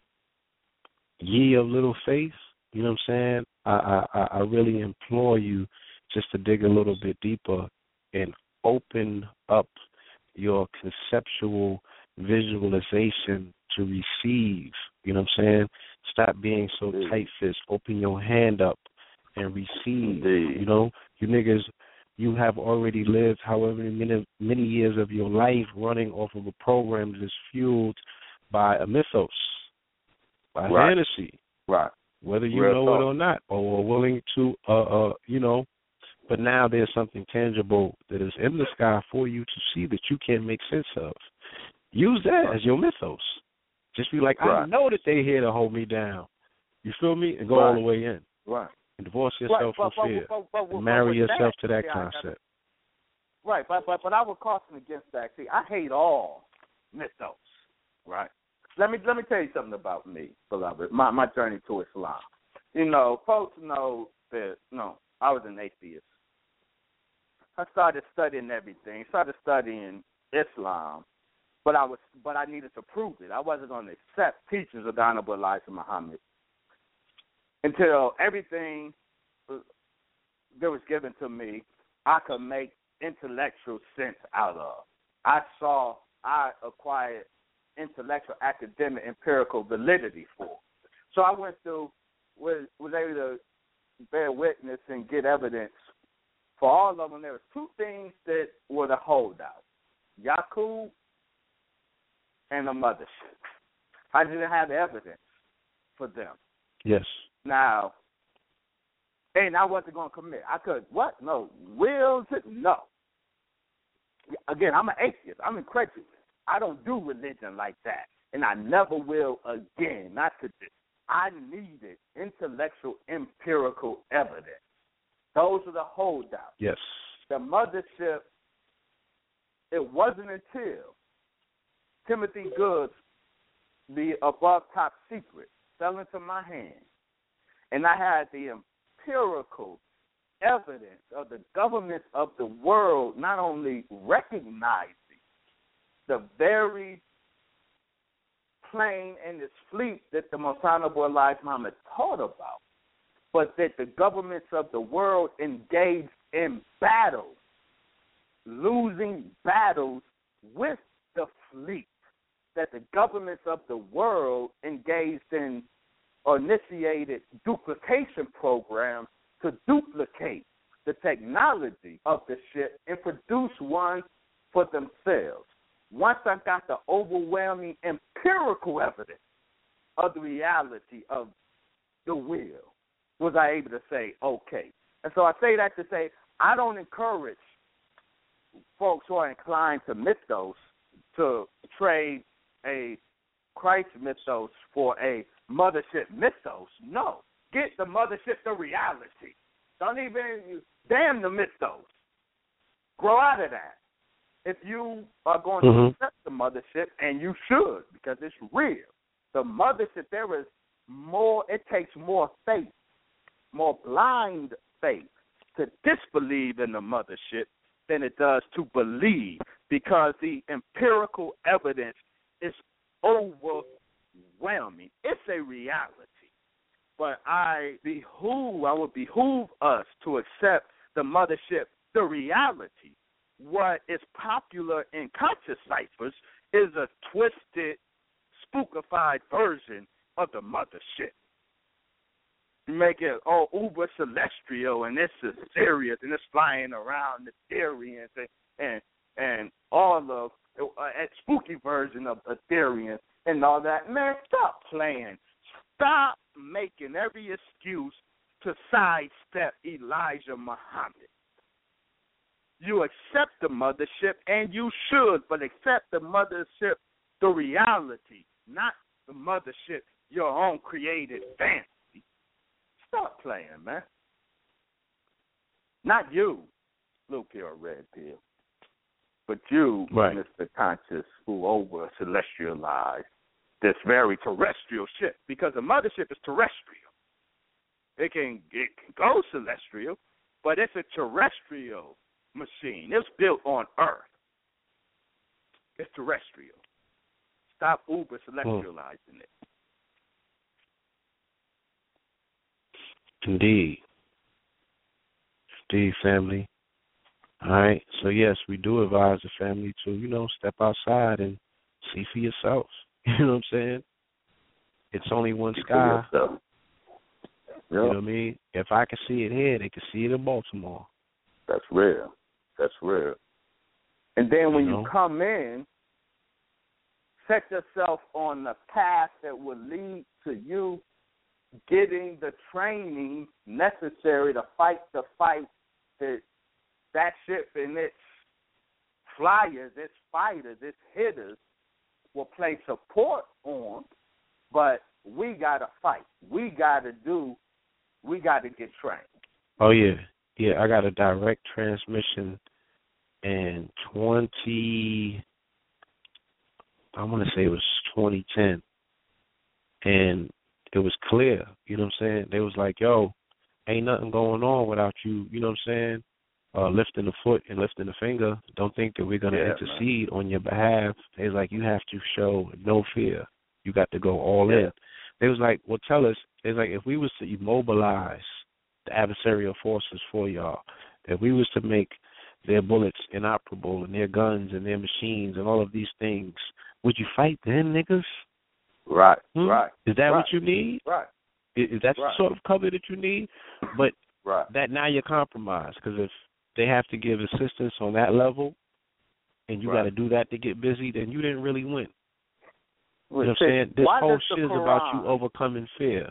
That's all it is. This is an illusion, like an after earth. You feel me? This animal, this beast that you're talking about is illusionary. And the only way that they are able to maintain a level of quote-unquote dominance over you is by fear. And outwardly you fear lead.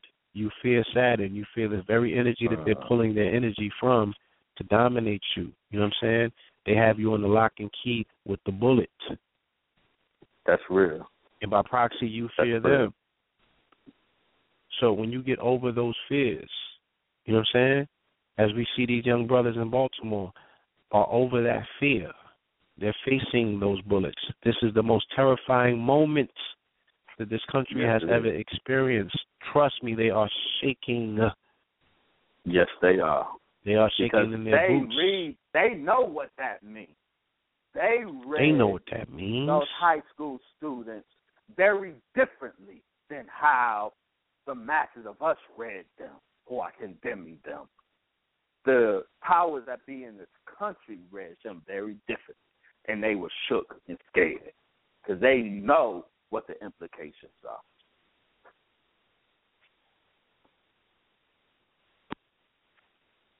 Indeed. I want to do this, and that's why them clown cops got so discombobulated. They broke protocol. They started just picking up in their anger, frustration, consternation that these young kids would stone them. Started picking up rocks and throwing them back. Absolutely. You know, they look crazy. And they do. I don't, family, I'm going to say this, I don't mean this in jest, and you're going to have to divorce the image in your head from the actual reference that I'm making, because I'm not calling out people monkeys or apes, but it did look like a scene out of Planet of the Apes when Caesar and his troops was advancing on them. You know what I'm saying? Divorce yourself from that image of, I'm not calling out people that, even though it was a story about our inevitable rebellion. Right, you know man. Caesar was gangster. Caesar was gangster. Caesar was gangster. Let's keep it all the way tall. Listen, Caesar was gangster. So, yeah. You know, when I saw that footage, I was like, man. Shit, this is something. It's crazy. Yeah. That's real. I had to qualify it, you know. I understand. People very touchy out But there. Caesar was gangster. Caesar was gangster. Let's get that I ain't even understood. Mad. Ran up in the Moorwoods Forest, yeah. Yeah, man. You know, I actually went there last year. That's a mystical place, family. You know what I'm saying? That's a mystical place, man. There's all sorts of family waiting for you to come out of your fear. You know what I'm saying? The tree family, the gnome, all of them, they all waiting for you to come out of your fear. Real. And stop, Did you see the happening? you're told to do. You guys see that movie, The Happening? See, that's real. You're right. The very vegetation is waiting for us to come out of our fear. Nature. The vegetation, we got booms among the vegetation. If we would just, but when we're ready to fight, all of the life all around us will come to our aid. The very vegetation. And when white folks put that movie out, The Happening, that let us know that they know that there's life and intelligence in vegetation, and it could be death-dealing to them. I have friends of mine that are very fascinated by materialism. You know what I'm saying? They are enthralled by Rome. You know, and I've identified with people with some of my lectures that the majority of things that we covet that are material are of Roman nature. You know, the top whip, you jump in there, you wake up in the Bugatti, Ferrari, Lamborghini, Maserati, you know, you throw that Armani, Versace, you know, that Prada, that all of that, you know what I'm saying? And, you know, we've associated all of the things that announce our arrival as, you know, all of those things are Roman, the characters that we've emulated, whether it be Scarface, whether it be Gotti, whether it be, you know, the Goodfellas, you know, all of those are Roman characters depicted by Roman actors, whether it be Rambo, whether it be Rocky, whether all of these things that we've attached ourselves to that, you know, resemble a level of triumphantness are Roman in nature. You know what I'm saying? For this is Rome. And when in Rome, people are implied to do as Romans do. You know what I'm saying? And they set it up as such. And hip-hop became a vehicle through two students who are Roman Catholic students, Puffy and Biggie, where they were able to usher in the era of materialism and introduce, you know what I'm saying, the Jesus piece and things of that nature to solidify the deal. That's a whole nother lecture, you know. So in that particular dichotomy, you know, it has a lot of people that I know convinced that these are the things that they should aspire to, and, you know, they are of an attitude that we ought to go along to get along because the European can't be beat. You know what I'm saying? They say that I'm pipe dreaming and it's just not part of tangible reality, you know what I'm saying, and I'm spinning my wheels and wasting my time. So, you know, with these young brothers that are pretty much, you know what I'm saying, convinced that this is the way that things should be and, you know, the only way is to cash out and things of that particular nature, you know, they don't really understand the larger ramifications on a planetary level of what's at hand. You know what I'm saying? Of you saying if you are the fathers and mothers of civilization and you have forfeited that role to now allow your child, you know, to run the crib, you know what I'm saying?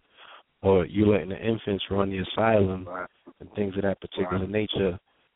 There are species on the planets that are being affected. The water is being affected. The air is being affected. The vegetation is being affected. The insects are dying. Everything is at a degree where it's falling off by the wayside. And this planet is very integral in the makeup of this universe. People think that it's insignificant because it's so small.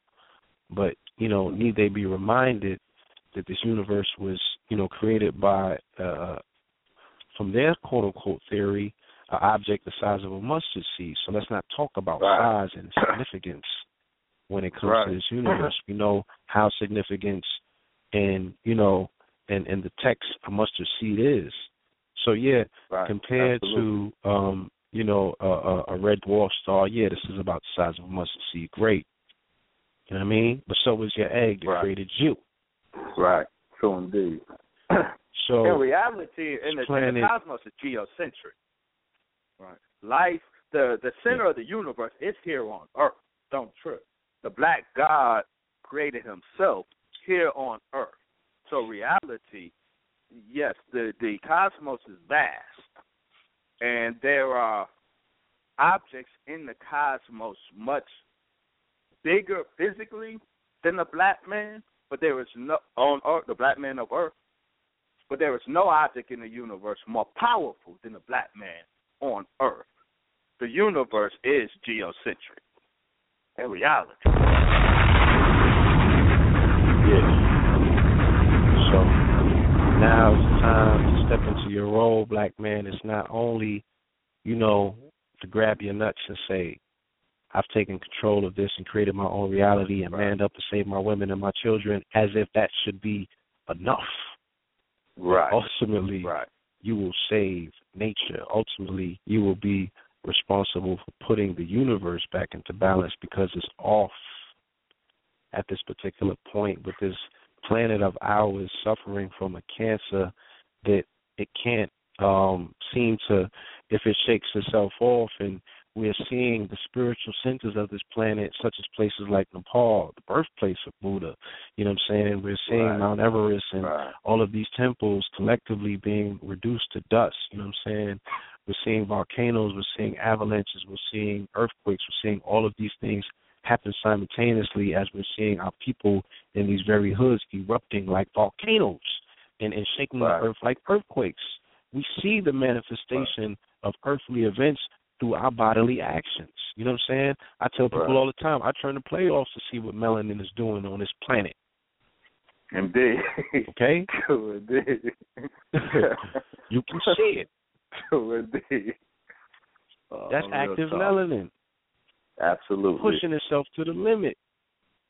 So, for the young brothers that don't want to entertain this conversation because, you want to hold on long enough to get that Bugatti, you know what I'm saying? Right. Or you want to get that Maserati, like, weigh this shit out, put it on the scale. Is it worth it? Right. You know what I mean? Right. Is it worth it? Is it worth you driving a Maserati through a street that looks like, you know what I'm saying, the east side of Baltimore? You feel me? Right. Like, this whole place is about to be reduced to rubble. So your adulation of trinkets and things of that nature, that's not that's not futuristic. That's not how one is to think. Create your own reality. Right. Stop trying to bargain yourself into somebody else's, because there's a slot and the shit is underneath every other slot reserved for you. That's where you want to be. Just to say that you made it, where did you make it to? Right. Real talk. I would just add this, though. Let's not get it twisted. Islam guarantees money, good homes, and friendships in all walks of life. And now it didn't promise a Bugatti, but with that money, you could presumably get a Bugatti. I say that to say, look, man, righteousness does not mandate poverty. The black God should live like a God. What we would say to our brothers, and your point is right. See, you can get money, good homes, and friendships in all walks of life without being wicked. The path that Satan has prescribed for the so-called Negro, the very limited path that he has permitted for you to get money, to get that Bugatti. You are actually not restricted to those lanes. My Islam says, you can get the same luxuries of life and live and demonstrate as a black God by taking other routes. That's the point.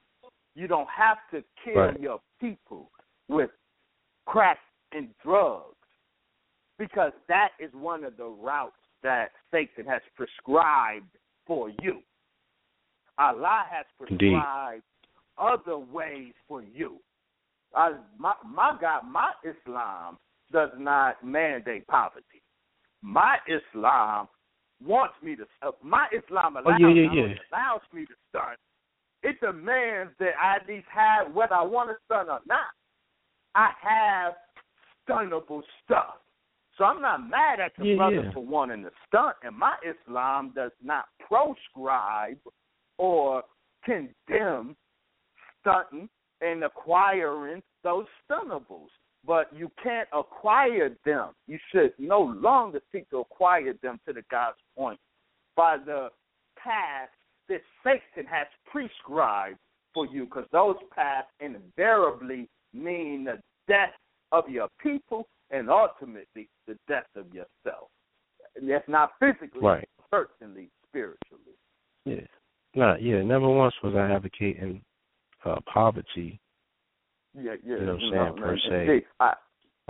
Just want to make I'm just saying, but you're right. The level of adulation in terms of saying, yes, I want to do this instead of that because of this. Yes, sir. It's like, no, you can do that by doing this. Yes, you know what I'm saying? Boom. Create your own wave, though. You know, create your own wave. You know, stop trying to follow somebody else's ripple. Create your own wave. You know, be that dude. True indeed. Very quickly, yes. True. Yeah, now I just wanted to. You hear me? Yes, sir. Yes, we can. Indeed. I just wanted to add on to what it is that Blue was saying. Where we're at right now in these days and time, because we're in the digital era and we're in a whole different ball game. You know, the acquisition of a Bugatti, acquisition of a Ducati, a Maserati, you know, all of the Audis. The fact that, you know, real talk, the fact that May 2nd, all of the, you know, the collective income that's going to converge in Las Vegas, of the melanated life, of the underground circles, street circles, industry circles, all circles are going to converge in one spot, and the amount of money that's going to be spent that weekend. Remember, we're talking about Cold Red at this point. We're talking about this is the 9th inning of the Subway Series. You know, so instead of going for the Bugattis and going for those cars collectively, with 20 people coming together with $30,000, they could collectively change the trajectory of this whole movement. Could be the catapult. They could be the catalyst. And when I say the whole movement, I want to be more specific. When I say conscious community, I'm speaking code. You know, I'm only speaking in code. I'm talking about the collective. I'm talking about the Avengers. I'm talking about Voltron. I'm talking about a nation. You understand what I'm trying to say? I'm talking about different houses that have come together and have converged and synthesized and formed one world order. You feel what I'm saying? A movable force, because keep in mind, we're in a digital, electrified, light age, meaning that numbers, and then all of this thing is run by numbers. Numbers mean everything. So what the show represents, with knowing the ledge means versus everything else, remember, family, you got to pick your dirty glass and your clean glasses when you're in the dining room, when you're in the kitchen. This represents the building of networks. This is nation building. The numbers that your nation represents alone, matched with the numbers that other nations represent, is your simple solution to every single ailment that you are suffering under in the wilderness of North America. It's all about the numbers, nothing else. The more numbers that you have collectively, that begins. I'm not saying that that's the end all be all, but that's your catapult, your catalyst, and that is your way into and that's your way into history. So, take out your calculators. 20 brothers and sisters who have the money to buy a Maserati, 30,000 or 40,000, putting that money in a pot and letting that thing turn into something, real talk. Yeah, then everybody could stunt together. We could all drive off the lot. That's what you all. Yes, exactly. And that's the problem. The problem isn't a black man being in a Maserati. The problem is a nigga in a Maserati. You replace that nigga in a Maserati with a God in a Maserati, then the world is functioning properly. I'm mad at the brother on the Maserati want to drive well. Now, what's really God is when these black scientists come up with our black Gotti. Then that'll really be stunting on them. But until then, I ain't what I'm saying is this, Lord.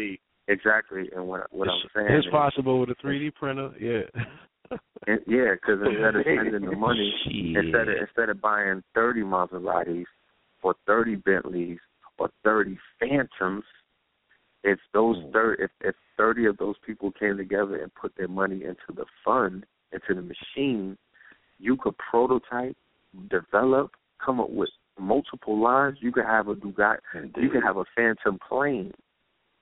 Talk about it. You could That's real. Yeah, water fuel that. So as long as you could prototype we got it. some. Hold on, I just want to say because I know the nation has access to them. We got some geniuses out here, man. Yeah, we do. We got some geniuses out here, straight up. If they holler at us the way that they do, I know that they hollering at the family. You know what I'm saying? Yes, and they just not promoted right. They just don't have the funding that they need. We don't have that $3 million research and development to put, we need that R&D to their dreams and their aspirations. They need that R&D. They already got the prototypes, blueprints laid out. They just need, a little bit of grease to get things going. Right. So we got some geniuses out here, man. With the real problem.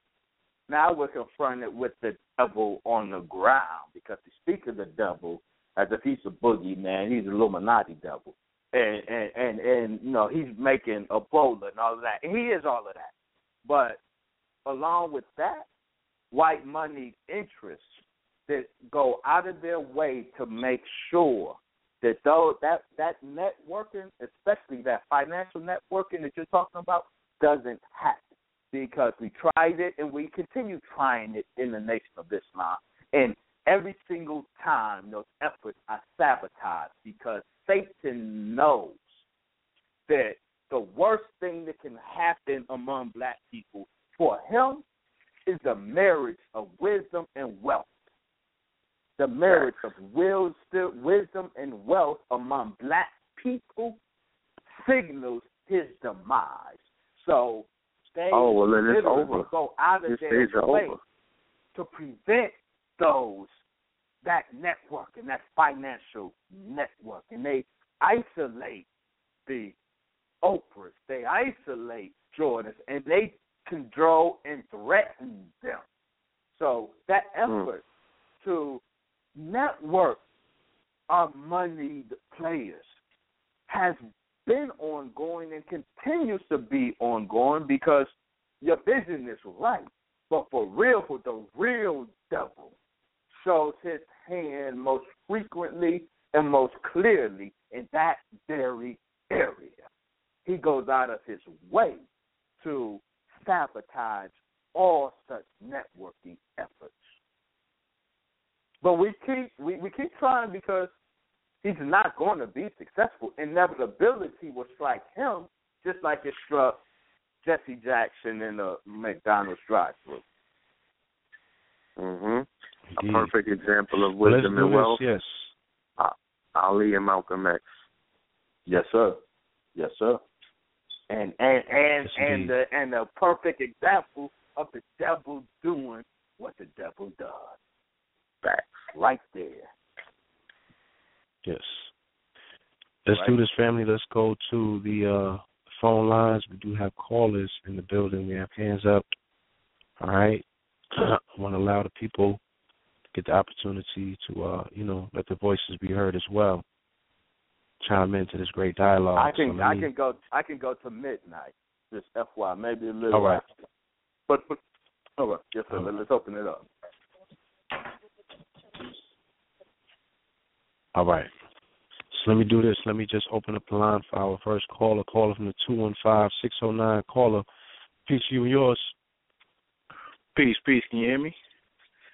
Absolutely. Yes, sir. Oh, Peace, man, thank you again. Peace to the gods, man. I didn't catch the whole show. I've been on my Picasso. I've been painting, but I looked at the clock and I was like, I gotta catch it. And right on time, man. Just thank you. Like I'm actually at a loss for words. There's so much I want to say, I don't know what to say. But just powerful, man. Just thank you for the real talk. Who you know what I mean? This, Black God? Who is this? My name is Mr. E. Manhattan. I follow you on Facebook. We talked once or twice. I don't know if you remember, but I gave you a recipe for avocado shake. So, yes, that sir. might be a little memory for you. But, you know what I'm saying? Tell your story. My dietary fetish, my guilty pleasure, is ice cream drinks, shakes, and you offended me when you said avocado shake. So I could never forget you because I was so appalled in the gas because I don't need avocado. I have an immature palate, as you could probably tell from that. And so avocado is And when you said avocado shake, to me, you profaned the sacredness of the shake. So absolutely, I remember you, beloved. Peace, man. I hope you get around to trying it one day, man. It'll surprise you. But okay, all right. You done put me on the spot. I'm gonna have to man up, God up, and give it a try. Yeah, man. Avocado shake. I just can't even fathom. I'm gonna inbox you, man. I'm gonna inbox you the recipe again. It's real simple, but it'll change your life. But all right. I want to know from the pills if I could spit some bars, man, because I wrote something a couple months back that's just y'all said a couple things. And I'm like, I hope y'all call on me, man. I just want to do what I do real quick if I can. All right, let's do it. All right. PSA. This has some strong language, so any sensitive listeners, put me on mute for about 30 seconds. But here we go. None of us asked to be here. We just ask that you be fair. A harsh environment is God's way of telling us to prepare. If we're monsters, then we are what you made us, so beware. It's Freakonomics. The inmates run the asylum, and these Franken niggas are becoming increasingly violent now. Do you blame the creators or the mothers now? When we tired of fighting each other, we're going to burn this motherfucker down. And if you know me, then you know that I don't fuck around. You come around talking nonsense, my God sense will shut you down. No interruption. We rushing to take your captain off. No discussion. We simply about that action, boss. I'm not concerned with your status, dog. Get your timeline deleted when these algorithms start sounding off. And every tower is bound to fall. Every king is sure to die. But Jay told you it's a king to a god. No church in the wild. Peace. 44 gun salute. That's hot. I had to do it, man. Y'all said a couple things. Hold on.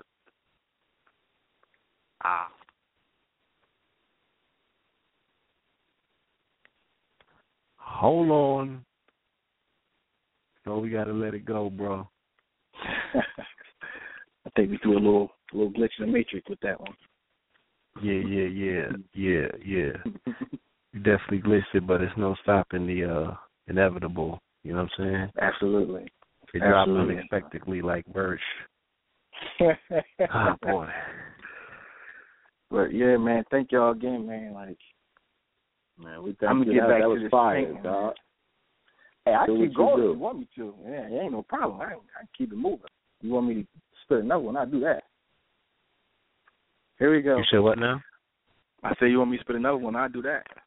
Yeah. Get it in, bro. All right. Right on time. I'm only here to send you bomb threats. But no response to anything that hinders progress is nonsense. Peep the lyrics and the content, no contest. They get shell-shocked like a non-vet. Let us proceed. A real opponent I ain't found yet. Take heed, my rain dance leave the ground wet. Escape, please, my day loosely, your town drenched. Mr. E gets the crown, yes. And I suffer from a black man is God complex. a forewarned. See the city using small arms, topple the king with an iron fist and a strong arm. Now turn it up, I give it all till my all's gone. Praise the Lord. Yes, sir. That's what it is. There we go. Thank you, man. Thank you again. Thank you. Thank you. I'm gonna finish painting this dragon picture, which I believe is a sign of things to come. But look out for that. I'll tag you on it. But the dragons is coming back. So peace to the family, man. That's what's up. Peace to the family. You got it. Hi, God. Peace. Peace. All right. Let's go to the 347-924. Caller from the 347-924. Caller. Peace to you and yours. Hello? Peace. Yes, sir. Peace, God. Peace. Hello? Yeah. Yes, you are live on Know the Ledge Radio. Oh, my bad. It's my first time being on Q and listening to y'all live. Oh, no problem. Welcome. And I just wanted to say, I was just listening to my sister, and I was like, his voice is a little off today, and I was feeling your pain. I just want to give out my condolences. Yes, sir. Oh, thank you, my brother. Yeah, this is Miku calling from Atlanta. Indeed. Good thanks. Do you have any comments in regards to anything that our brother said this evening? Or any comments based on things that you observed, based on these last few days and the events that have transpired? Yeah, strong comments, but, just with me arming myself with a weapon, I'm not into that kind of thing,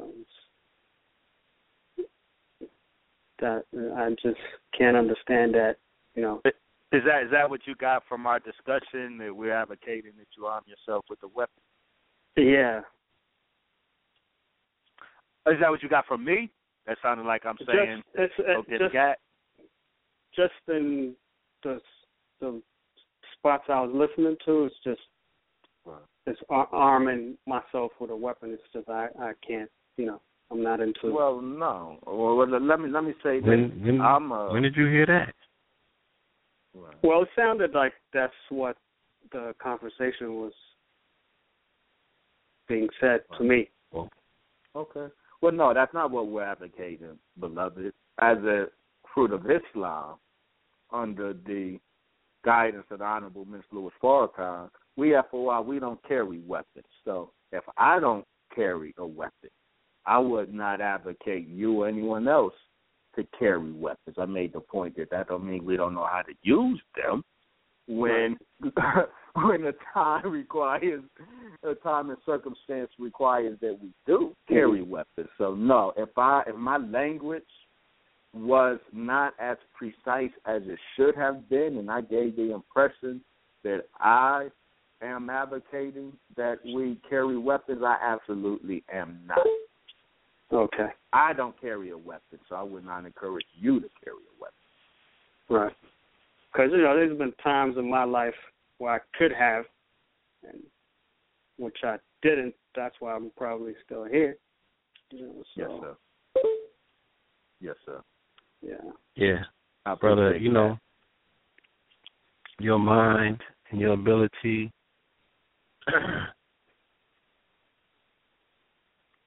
to formulate your own thought, your own logic, and the ability to decipher, that's your strongest weapon at this particular time, because that's what you're going to always need, off safety, on cock, pause. So right. We do advocate that, you know what I'm saying? Right. That you have that duly and readied for battle at all times, because you're going to need it, you know what I'm saying? Yeah, I'm totally with you. Your mind is your strongest weapon. Keep that always clean. Keep it off safety. All right? Word. I feel you. I'm a KTL family, so I'm ready. That's what's up. Here we go. All right, family. Thank you. Peace. Thank you, beloved. Peace. Peace. All right. Let's go. We have another caller in the queue. Caller from the 857-345. 857-345. Caller, peace to you and yours. All right. Blessings and peace to the gods. This is Arafat from Boston. Peace, God. Arafat. Peace. Yes, peace. I want to say Assalamu alaikum to Dr. Muhammad. Wa alaikum salam, Black God. How are you? I'm doing good. I want to just, first, thank you all for the perspective. I've been, trying to get some work done, but also I've been listening, for the whole show. And, actually I called Brother Red earlier today because I was trying to, I really wanted to get some perspective on this whole Baltimore thing and really to kind of look at the dynamics of it. And, I felt like, I'm glad that I listened because it's just, I feel like there's so many angles to look at it, thinking of the perspective of, okay, as black folks, are we, being baited, kind of saturated with a lot of police brutality in order to kind of like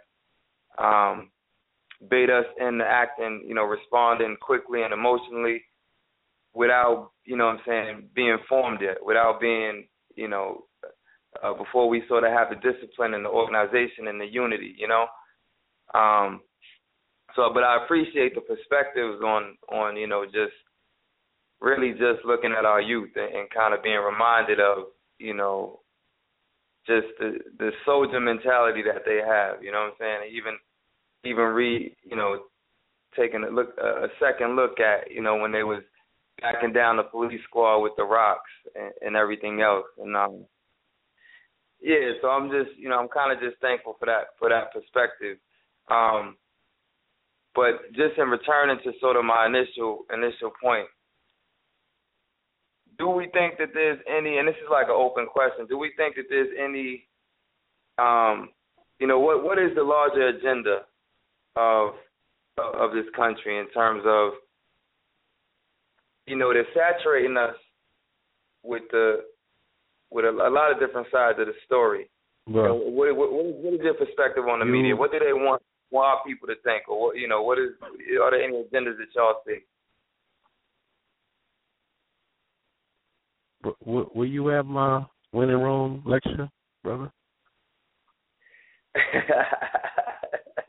Did I not do a sufficient job of explaining to you not only what the mundane agenda is, but the astrological way that they are enacting the agenda and rolling it out? Did I not tell you that between one blood moon to the next is when we have time as a people to prepare?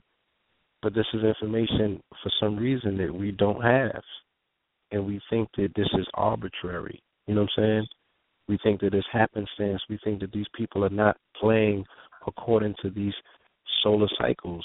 You know what I'm saying? And moving in according with the motion of the stars in the skies. So, yeah, they got an agenda. And, yeah, I showed you who exactly is the ones in media that's, enacting it and playing it out. And there's a level of provocation that's being taken as place. But I also told you that Allah is the best planner. So whose hand could they possibly be playing at the end of the day? If the narrative and the story is there's a chess game taking place, and there's God on one side and there's devil on the other, who does he get his marching orders? What gives the animation of his body and his moves and his thinking and his thought if there's only one thought in this universe? So, yes, there's a grand chess game being played, but ultimately it's to move you to your higher purpose. You have to get off your ass and make a move. You have to get into, you have to convert that energy of rage into something more refined where you're changing that coal into that diamond. You know what I'm saying? These are the things that have to be done. Complacency time is over. And the devil is here to put the fire under your ass to make sure that happens. We rested on our laurels long enough. We got work to do. It's not about the devil. It's passing through him to save the planets and restore the galaxy as the true and living. You know what I'm saying? Right. That's the throne.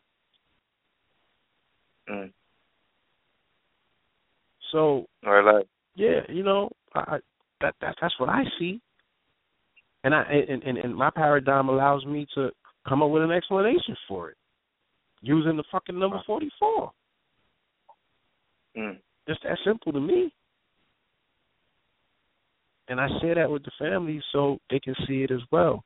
Again, not it being a mythos, but I'm gonna tell it in a narrative or a story way, where we can receive it as a people to be like, oh, you know, we were always taught to follow synchronicities and similarities and there are no coincidences in the universe. But what the hell you call the Law 44? You know, it's a narrative, it's a script, you know what I'm saying? But if they understand something that you don't, then they're taking advantage of us having this lack of knowledge and they're moving with the information. But, you know, ultimately, you know, you are children of the Most High, you know what I'm saying, and Allah is the best planner. And I think that, you know, victory is always assured to those that are best prepared. So we just have to get our minds right, man. I dig it. There's something in the Quran that talks about basically that it's talking about, what was it talking about? I'm forgetting exactly. I don't know if it's talking about Adam, but basically that, you know, the non-believer, you know, he'll spark a flame, and when that flame illuminates everything around him, God will snatch it and leave him in darkness. And as you were speaking, that was what I was kind of thinking about. That's what, you know, what this speech reminded me of in terms of, you know, they're following an agenda, but what they're, you know, expediting is actually their own downfall. Like me, you know what I see? I see Baltimore has a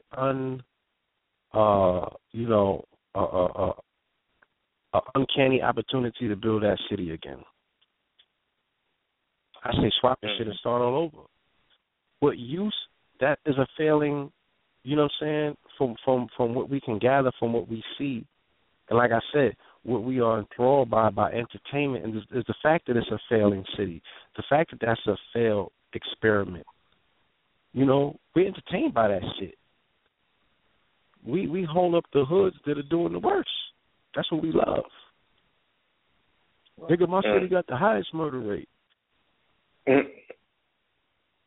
That's how bad we wear that. You feel me? So why not rebuild Baltimore with cities that are actually, with businesses that are actually beneficial to community? Why not build Baltimore with businesses that are part of community? Why not go in there with industry and set up our 3D printers and get busy right in the heart of Baltimore? Why not go in there with the Simons and everybody else and, you know, the ministers and whoever can conjure up whatever to fight the spirit that's over that city and do battle with it? You know what I'm saying? There's history to that city that's being ignored. That was a breeding ground. That was where they did the slave breeding. That's where the breeders were at. That's the breeding farms. You know what I'm saying? That's where the Bucks was at, B. So there's no coincidence that John Hopkins is there doing experiments based on, you know what I'm saying, the sexual nature of that city, things of that nature. And studying, you know, the injuries of our children and our babies there, preparing them for warfare so they could go overseas and things of that nature. So either you want change or you don't. Now, how the hell you think we're going to come about change? Change is messy. It's like changing diapers. Yes, it is. Yes, it is. So,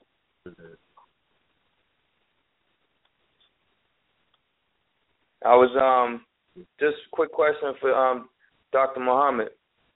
Yes, sir. What would you you know, being in Boston, I'm kind of, you know, it's funny, they just aired on the news last night, you know, the police commissioner analyzing everything that happened in Baltimore and analyzing basically the mistakes of the police and saying that Boston would be prepared, you know, for such a situation, because it actually was just an incident in Boston where, you know, shots fired between police and a certain individual, you know, and they, you know, basically aired out his car, you know, killed the brother. It's been going, you know, same thing is going around all around the nation. Right. But just wondering, you know, in our different states where we're all going through the same thing, you know, how should we stand in solidarity either with Baltimore or, you know, be preparing in our own areas? Well, both, with a organizational focus on the latter. Like I said, Baltimore is coming to a city near you. Ferguson is coming to a city near you. That's real. That's inevitable. So, again, we don't need to chase down these examples of injustice like we're tornado chasers. We ain't got to. Just stay put. It's coming home. There's going to be Baltimore after Baltimore, Ferguson after Ferguson. So, yes, the objective is to end police murder and police brutality, and to end the denial of justice to black people. There needs to be a national, national effort with Ferguson on, with Tamir Rice in mind, with Freddie Gray in mind, with Eric Gardner in mind, with all of these cases in mind. We have to nationally determine precisely what we want. The guy Red Pill raised the question, well, what does justice look like? So we asked the protesters in Baltimore, you said we want no justice, no peace. What would justice look like for you, for us, there in Baltimore? What would justice look like for us in Ferguson? We have to come to an agreement on the justice we seek nationally, what it looks like, and then nationally mobilized to get it. But that national mobilization, this point I made earlier, the national mobilization has to have a component that prepares us to fight, because there is no agenda that will be played out that won't involve fighting. So the fact of the matter is, the reason we're going to D.C. on the 20th, we are at the time right now, justice or else, do or die. Baltimore, there will be Baltimore after Baltimore after Baltimore after Baltimore. And ultimately, and this is what the minister has said to us, and it's real. All of the political language, yeah, we want justice, we need justice.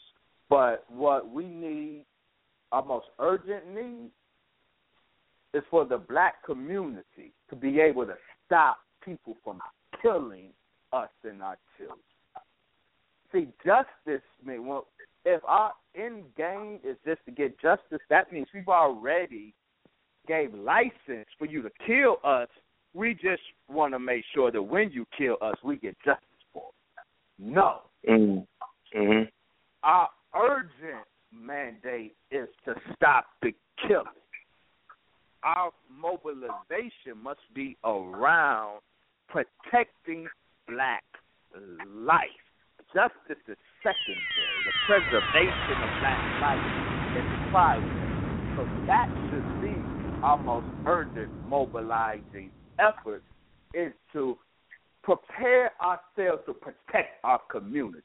And it is where we are at today, and I'm going to end here. Right now, our women have been so abused.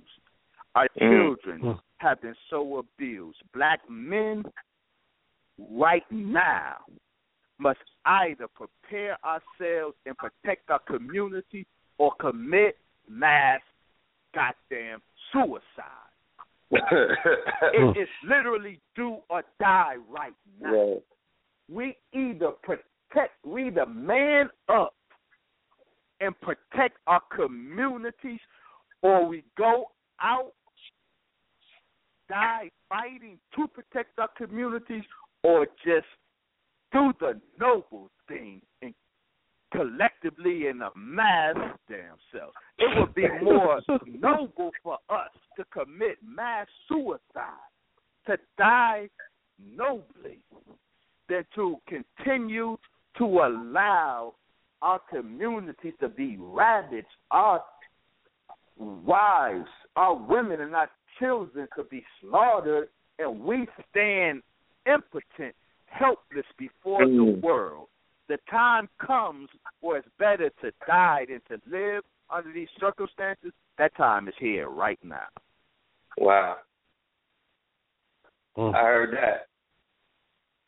I heard that loud and clear. I just want to thank. Yes, sir. I want to thank you, brothers, man. I really appreciate. Thank you, everything y'all doing. Thank you, Black. Thank you for everything that you're doing. You know what I'm saying? You keep that portal open in Boston for us to come up there and speak to the family in the North as well. That's vital. So, we definitely look forward to our return because a lot of things kicked off in Boston. So, I can't wait to get back there. Oh, yeah. The family's waiting. And, this is the time, like the brother said. So, we look forward to having you back soon. Dr. Wesley as well. Right.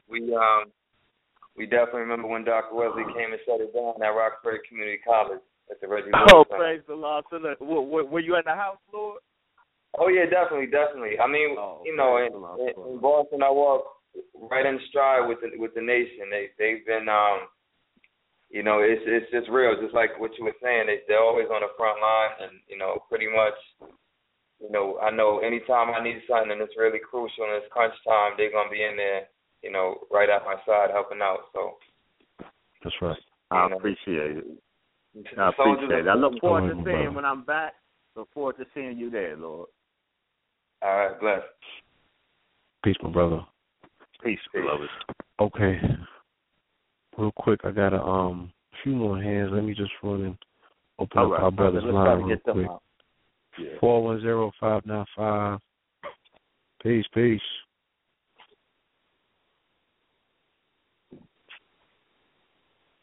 Ra, you in the building? 410-595. Cosmo Crack. Peace. I keep it moving. Let me go to the 860-212, 860-212. Caller, PC on yours. Yes, greetings, Pills. Greetings. Yes. Wesley Muhammad. One question, comment, or concern? Yeah, that's my first get it, brother. Wesley. My question for a brother is, since you've been part of Nation of Islam for such a long time, I mean, and this would be a blunt question. I'll take it personal. But I'd say, are you a man at this stage in your life for anything you're doing, ready to, like, say, not always sacrifice, but die? If it really I'll back up. I'm not making out your words. Start over, please. I was saying, as we find our situation now, and it's going to probably get more heated or worse, depending on how it plays out. But saying, what the works you do, I mean, are you willing to die, if necessary? If it has come. I mean, that's the only general question. I'm sorry. No, that's your question. I thought that was a rhetorical setup for your real. No, I shouldn't be right. No, joke, but real talk. Right. Real talk. My prayer, my sacrifice, my life, and my death are in the cause of Allah. That's my oath. So when I go, because all black life matters to me, so when I go in the dangerous parts in the city of Chicago and talk to the killers face to face in their element, not in the mosque, in the safety of the mosque, in their element, trying to touch them and try to impart to them that all black life matters and get them to stand down from killing, I know that I might not come home that night because I'm going face to face with real killers. If I wasn't really ready to die, then I wouldn't take myself to their element and get up with my people face to face, killers face to face. My life and my death are all for Allah and the cause of Allah, the rise of black people. You know a man, let me say this, you know a man not by his friends, by his enemies. You know a man, but whether he's willing to die or not, by the enemies. If you ain't got no enemies, you ain't did no work, man. If you ain't got, and if you did some work and you claim enemies, I'm going to examine the quality of your enemies. Are they really goons? Is your life really put in jeopardy by the work that you do? My enemies, my list of enemies attest to the fact that I'm willing to give my life because the enemies that I've engendered have called for my life and got the power to execute what they call. All right. Well said. All right. But the blood. Thank you, my brother. I find it that. I've got one question. Okay. I got to go and get these other callers in before our time runs out. All right? All right, cool. But I do thank you. All right? Thank you, beloved. Peace. Yes. Indeed. Okay, let's go to the 404. Caller from the 404-993. Caller, peace to you and yours. Hello. Greetings, yes. Hi. I was just calling in to give information about the event we have coming up on Saturday. I'm from Atlanta, and we're having an event at the Ralph David Abernathy Church. All right, there were some callers from Atlanta. I just wanted to give the location and the time, and the purpose of the event is basically to have a memorial service for all of the black lives that have been lost due to police brutality and things like that. Yes. So it's going to be on April 2nd at 12 o'clock noon. It's April 2nd? 129. No, and it it's can't possibly be. May 2nd, you mean, or April 2nd? No, May 2nd. May 2nd. I'm sorry, May 2nd at 12 noon. I just was reading this article where they said that there's parallel universes because of the Big Bang. They said our timeline is going forward and there's another timeline going back. Oh, no. So I'm like, is this a call from the future past back where I just got to ask. We were talking about the mothership earlier. True indeed. All right. I'm sorry. And you did seriously, intellectually consider this. I bear witness that you entertained a parallel universe because you surely sounded like you chewed it up. You tried to make sense of it. I'm sorry, go ahead. Yeah, okay. It is the address is 1292 Ralph David Abernathy Boulevard, Southwest Atlanta, Georgia 30310. And what time is it starting, you said? 12 o'clock noon. All right. Now, are there any contact numbers just in case anyone in the audience wants to get directions or more information? Will there be vendings, things of that nature?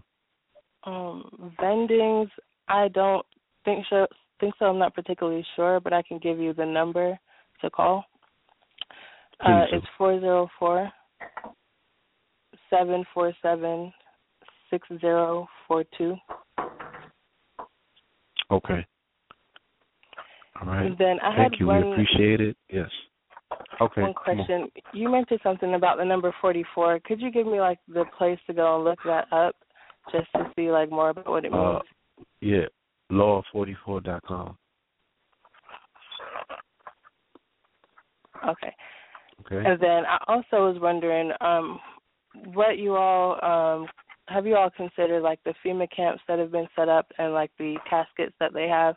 I was wondering if anyone thinks the media is promoting this, police brutality agenda in order to like get Black people like all stirred up and everything, so that they can have a reason to like implement martial law or anything like that? I would say that there's some element of that. Absolutely. They have an agenda to marshal us in the concentration camps, and they have their various pretexts and excuses to do so.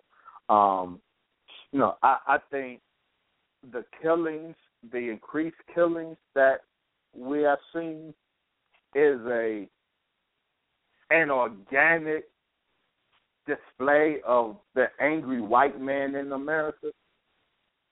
The American white man is genuinely angry. He genuinely hates Obama, for example, and he is unleashing. He can't touch Obama though he wants to, and Obama, the Secret Service has made Obama the most touchable president in our history. But most angry white men can't touch and unleash their rage on him, but they can unleash their rage on the average Black man. So what the killings we see, I think, are born from genuine hate from this angry white man, and not the denial of justice. Ferguson, there may be some of that at play there, because with Ferguson and Darren Wilson, that miscarriage of justice was so elaborate. It was so sophisticated. That was, quite frankly, an impressive display. The way they cleared Darren Wilson, the steps they took to clear Darren Wilson, is remarkable and impressive in a grotesque sort of way. Was that clear Darren Wilson, or did they have bigger plans involved? Because that was an elaborate conspiracy to clear him. What was at stake there? Was it just clearing Darren, that particular white boy, or was there a bigger plan? We know that the Ferguson police are heavily militarized, so that in Ferguson, that particular miscarriage of justice could have been part of a bigger plot, dear sister. I can see that. I'm sure some of that exists, but I do think that the killings we see are born from the genuine hate from this angry white man, and his innate desire now giving vent to eliminate his chief rival on this planet Earth, which is the Black man. Okay, that makes sense. I was just, thinking, where is this going as far as like, all these news reports about the killings, because I know like Black people didn't just start dying. So I'm always just, thinking a step ahead, like, what's the agenda? And so yes, I just want to see what y'all think about it. Thank you for the question, beloved. No problem. Yes, thank you. All right. Let us take one last call. Okay, we're going to go to the 215-285. 215-285. Caller, peace. I was going to look you in the eye and ask you for it even straighter. All right, we're going to skip past that caller and go to the 858-999-999, 858-999. Peace to you and yours. Welcome to Low Ledge.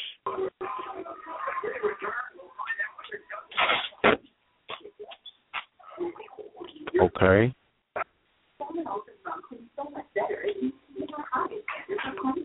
They might be in the streets. I don't know. They in BMore. What's going on? Let's go to the 862-754. 862 caller, peace. You and yours. I'll let you once. And thanks for everybody that's been rocking with Okay, in the drive-through?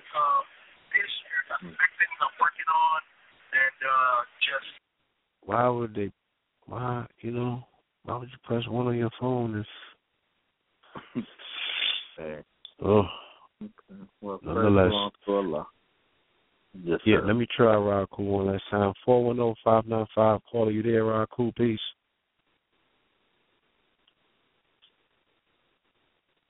Peace. All right, I'm going to leave things be. You know what I'm saying? Must be time to conclude. Indeed, enough has been said. We've exhausted the airwaves. Laid it all out. So we want to give our resounding thanks and gratitude for you taking time out of your evening to join us here on Know the Ledge. Spread this truth. I always enjoy building with you guys. I appreciate Know the Ledge Radio. Peace to God. Indeed. You're thoroughly appreciated over here as well. All right, let me see. I think the 858 is ready. 858-999, 858. Are you ready? Peace. Yeah, I'm ready. How do I start? Hey. Peace, family. Hey, I just wanted to say, I heard the caller say something about martial law. Don't really get too wrapped up when it comes down to worrying about America going into martial law. They can't. You gotta speak directly into your phone. You got us on speaker? Okay. Do I sound better now? There we go. Yes, absolutely. Okay. Well, I just wanted to comment on about the threat of martial law in this country. It's not a real threat because what they really did was they put all the poor people on the front line with the weapons. So because we pay our police officers so cheaply and we pay our military so cheaply, we won't have anybody to enforce those laws. So if the rich and the super upper class people want to try to force us to impose martial law, I'm a United States Marine, force us to impose martial law, then you're telling me to go get my family and round them up. It's not happening. And that's what I feel even about the National Guard. I'm like, those people are from the community, and they've seen enough of this BS to not really fall for the propaganda, I would hope. They won't. We are the main ones that want everybody to have guns. You know, you go to a police officer's house, he got 5-7 guns. You go to a military member's house, 5-7 guns in there. We're not collecting up people's guns. We're the first ones to exercise our right. And then you're going to tell us to go grab our families up and put them in. It's not happening. Ain't nobody that's rich went and got joined the military for $19,000 a year. You know what I'm saying? Think about it. Or how much they paying law enforcement officers starting out. Most of these, in most places, it's under $30,000 a year starting out as a law enforcement officer. So, you ain't got, people ain't falling for all that, man. Nobody's doing martial law. The wrong people got the guns right now to do that. And who's going to see all of the Marvel movies coming out? Come on, y'all. What'd you just say though about the National Guard? I want to speak on that. Speak on the National Guard though, because they should have put the National Guard in first, because the National Guard is not part of that external enemy force like the police are. So they should have just said, "Hey, National Guard, y'all come in and y'all keep the peace," instead of letting the police officers, the ones that everybody's hating, because they're the ones killing them out there. Now, I'll tell you right now, when I was in the district, they would bring the National Guard into our neighborhood. That's how many bodies was dropping back in the 90s. And they'll bring them in. Nobody get mad at the National Guard. They just regular dudes standing out there. It wasn't like, you know what I'm saying, it's not viewed the same as a police officer. It's not, yeah. So I just wanted to speak on that, man. The National Guard, I appreciate martial that. law ain't a real threat. I appreciate that insight.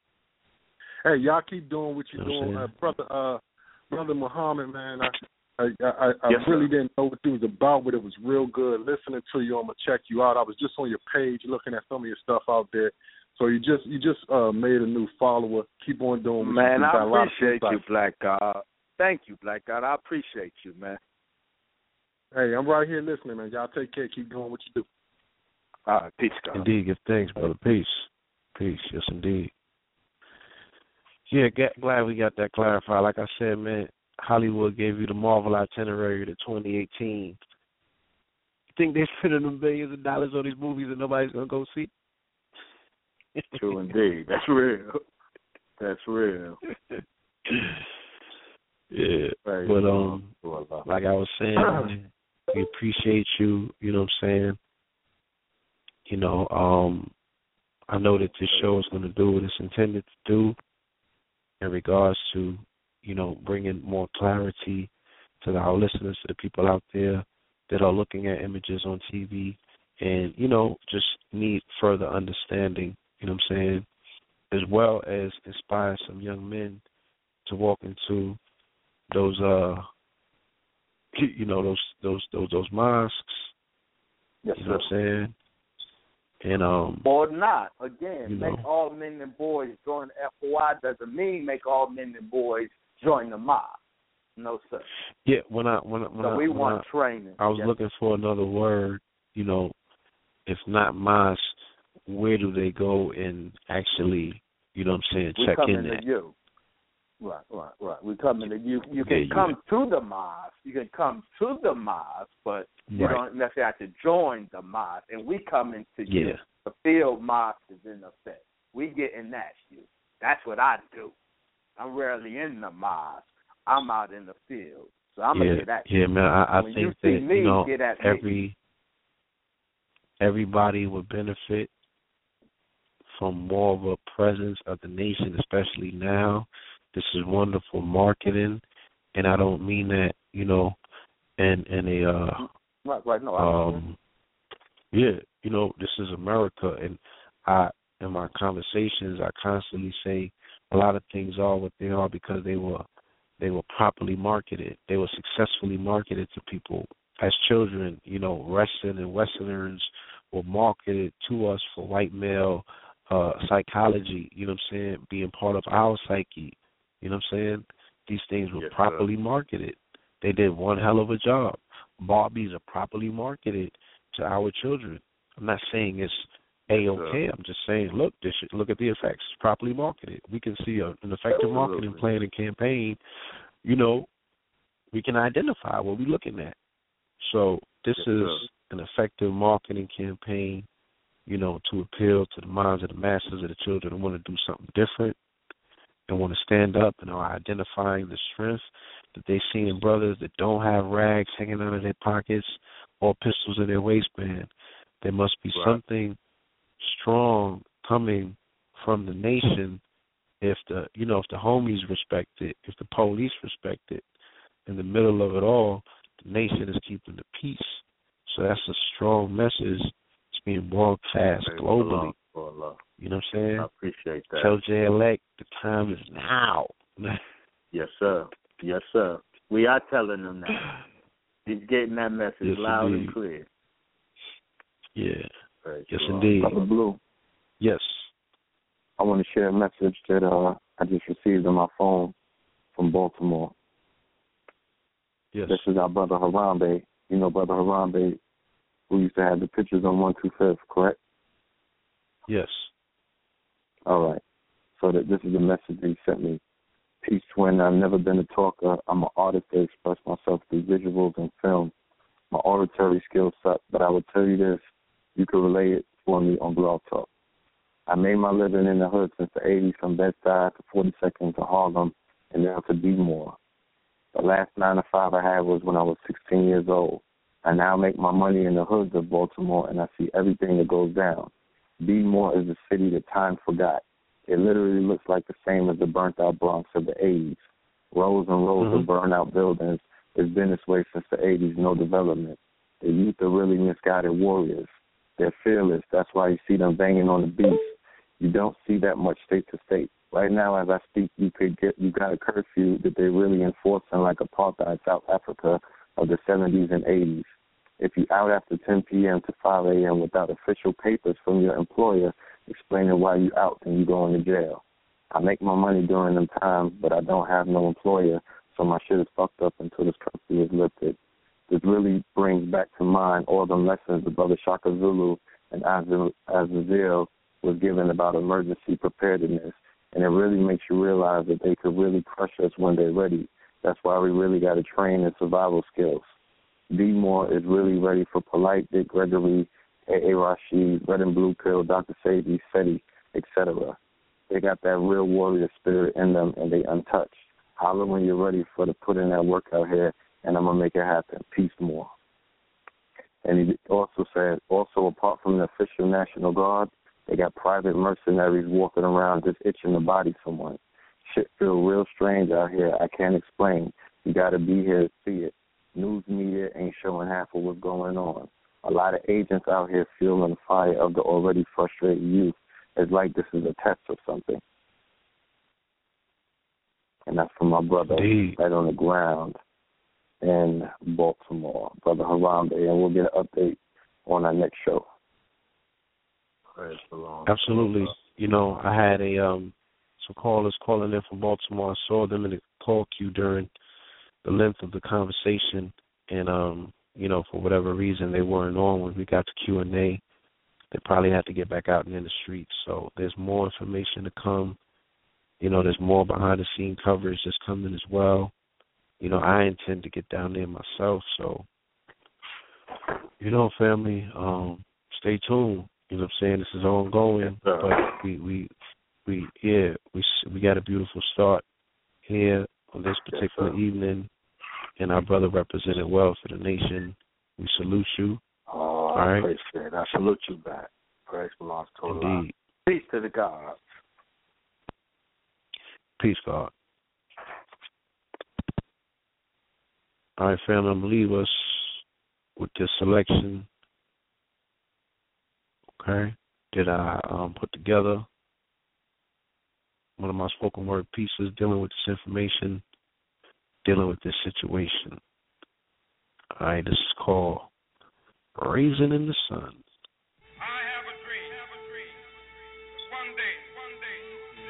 This nation will rise up, live out the true meaning of its creed. My people are not strong enough to let go of the dream that no longer provides them strength. A dream deferred with a rotten stench.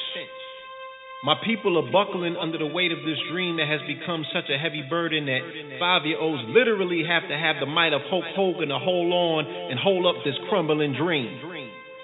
We have ushered our family to a burning house in hopes of finding this dream. And we are now so deep in a house, it's virtually impossible to get out. The ceiling is collapsing, and we are using our youth as shields to absorb the blunt force trauma from this collapsing beam. Buckling under pressure, eroded from exposure to the elements, weakened from within. An infrastructure that has been molested by the molars of mechanized nano-termites as if they had their national convention there. You can rise from butler to president of this house. America will find a way to remind you, though, you still a nigga, boy. In this house, you can rise through the ranks of being America's boy to America's dad. Primetime entertainment in the big room. America will still find a way to remind you, you still a nigga, boy. You can go from mammy of the house to first lady of the house. And America will fix her big fat mouth to remind you and your children, you still a nigga, boy. Funny thing is, this the house you built. And those unruly house guests are just visitors from out of town who have overstayed their welcome. But these some savvy tourists. They found where you hid the deeds and they put their best forgerers on the job. And now they got the nerve to try to show you the door because they found them some Mexicans willing to do the shit that you once did with no hassle. They ain't about to be waving no deeds in the face of these usurpers, telling them to tread water back to Europe. Oh no. They know the Mexican will settle for a room in a house that they can all pile into on some Airbnb shit. Even had the nerve to call them dreamers while they reinforce the stereotype that Joe babies are America's nightmare, worthy of death by firing squad. So, again, what happens to a dream deferred? What happens to the unique vision of our future by our future dreamers? How long are we to trade or forfeit our dream of a better tomorrow for a cookie-cutter version of a dream that is not realistic? Is it not a movie prop like Pleasantville, the white picket fences? Or are you still invested into this dream? If you were evicted out of the big house and had to live in a tree house, would that strengthen the roots of our family? Is this burning McMansion with mega rooms tricking us to believe just because the fire hasn't reached your wing of the house that it's not on fire? Oh, that's just them burning, huh? What becomes of a dream deferred? What consequence does the constant non-stop loop of seeing Mike Brown's body undone, drying up like a raisin in the sun as the blood careens down the street and life retreats into the clouds? What does this do to the psyche of a child? Seeing Eric Garner, a gentle giant, being dealt the most aggressive of treatments on camera at that, but being told what you saw was not a crime. Unfortunately, this was not only a signal to the police around the world, or the militia, or the vigilantes, or anyone with a nigger gripe, but also to your children who mimic behavior. It won't be too long before a song hits World Star or a clip hits Vine with one of our own applying a chokehold. Remember, the children have to laugh to keep from crying. Keep in mind, what you feed to the subconscious before closing your eyes becomes a reality you project when you go to sleep. It's time to wake up and stay woke in order to dream a new dream. Babies, watch.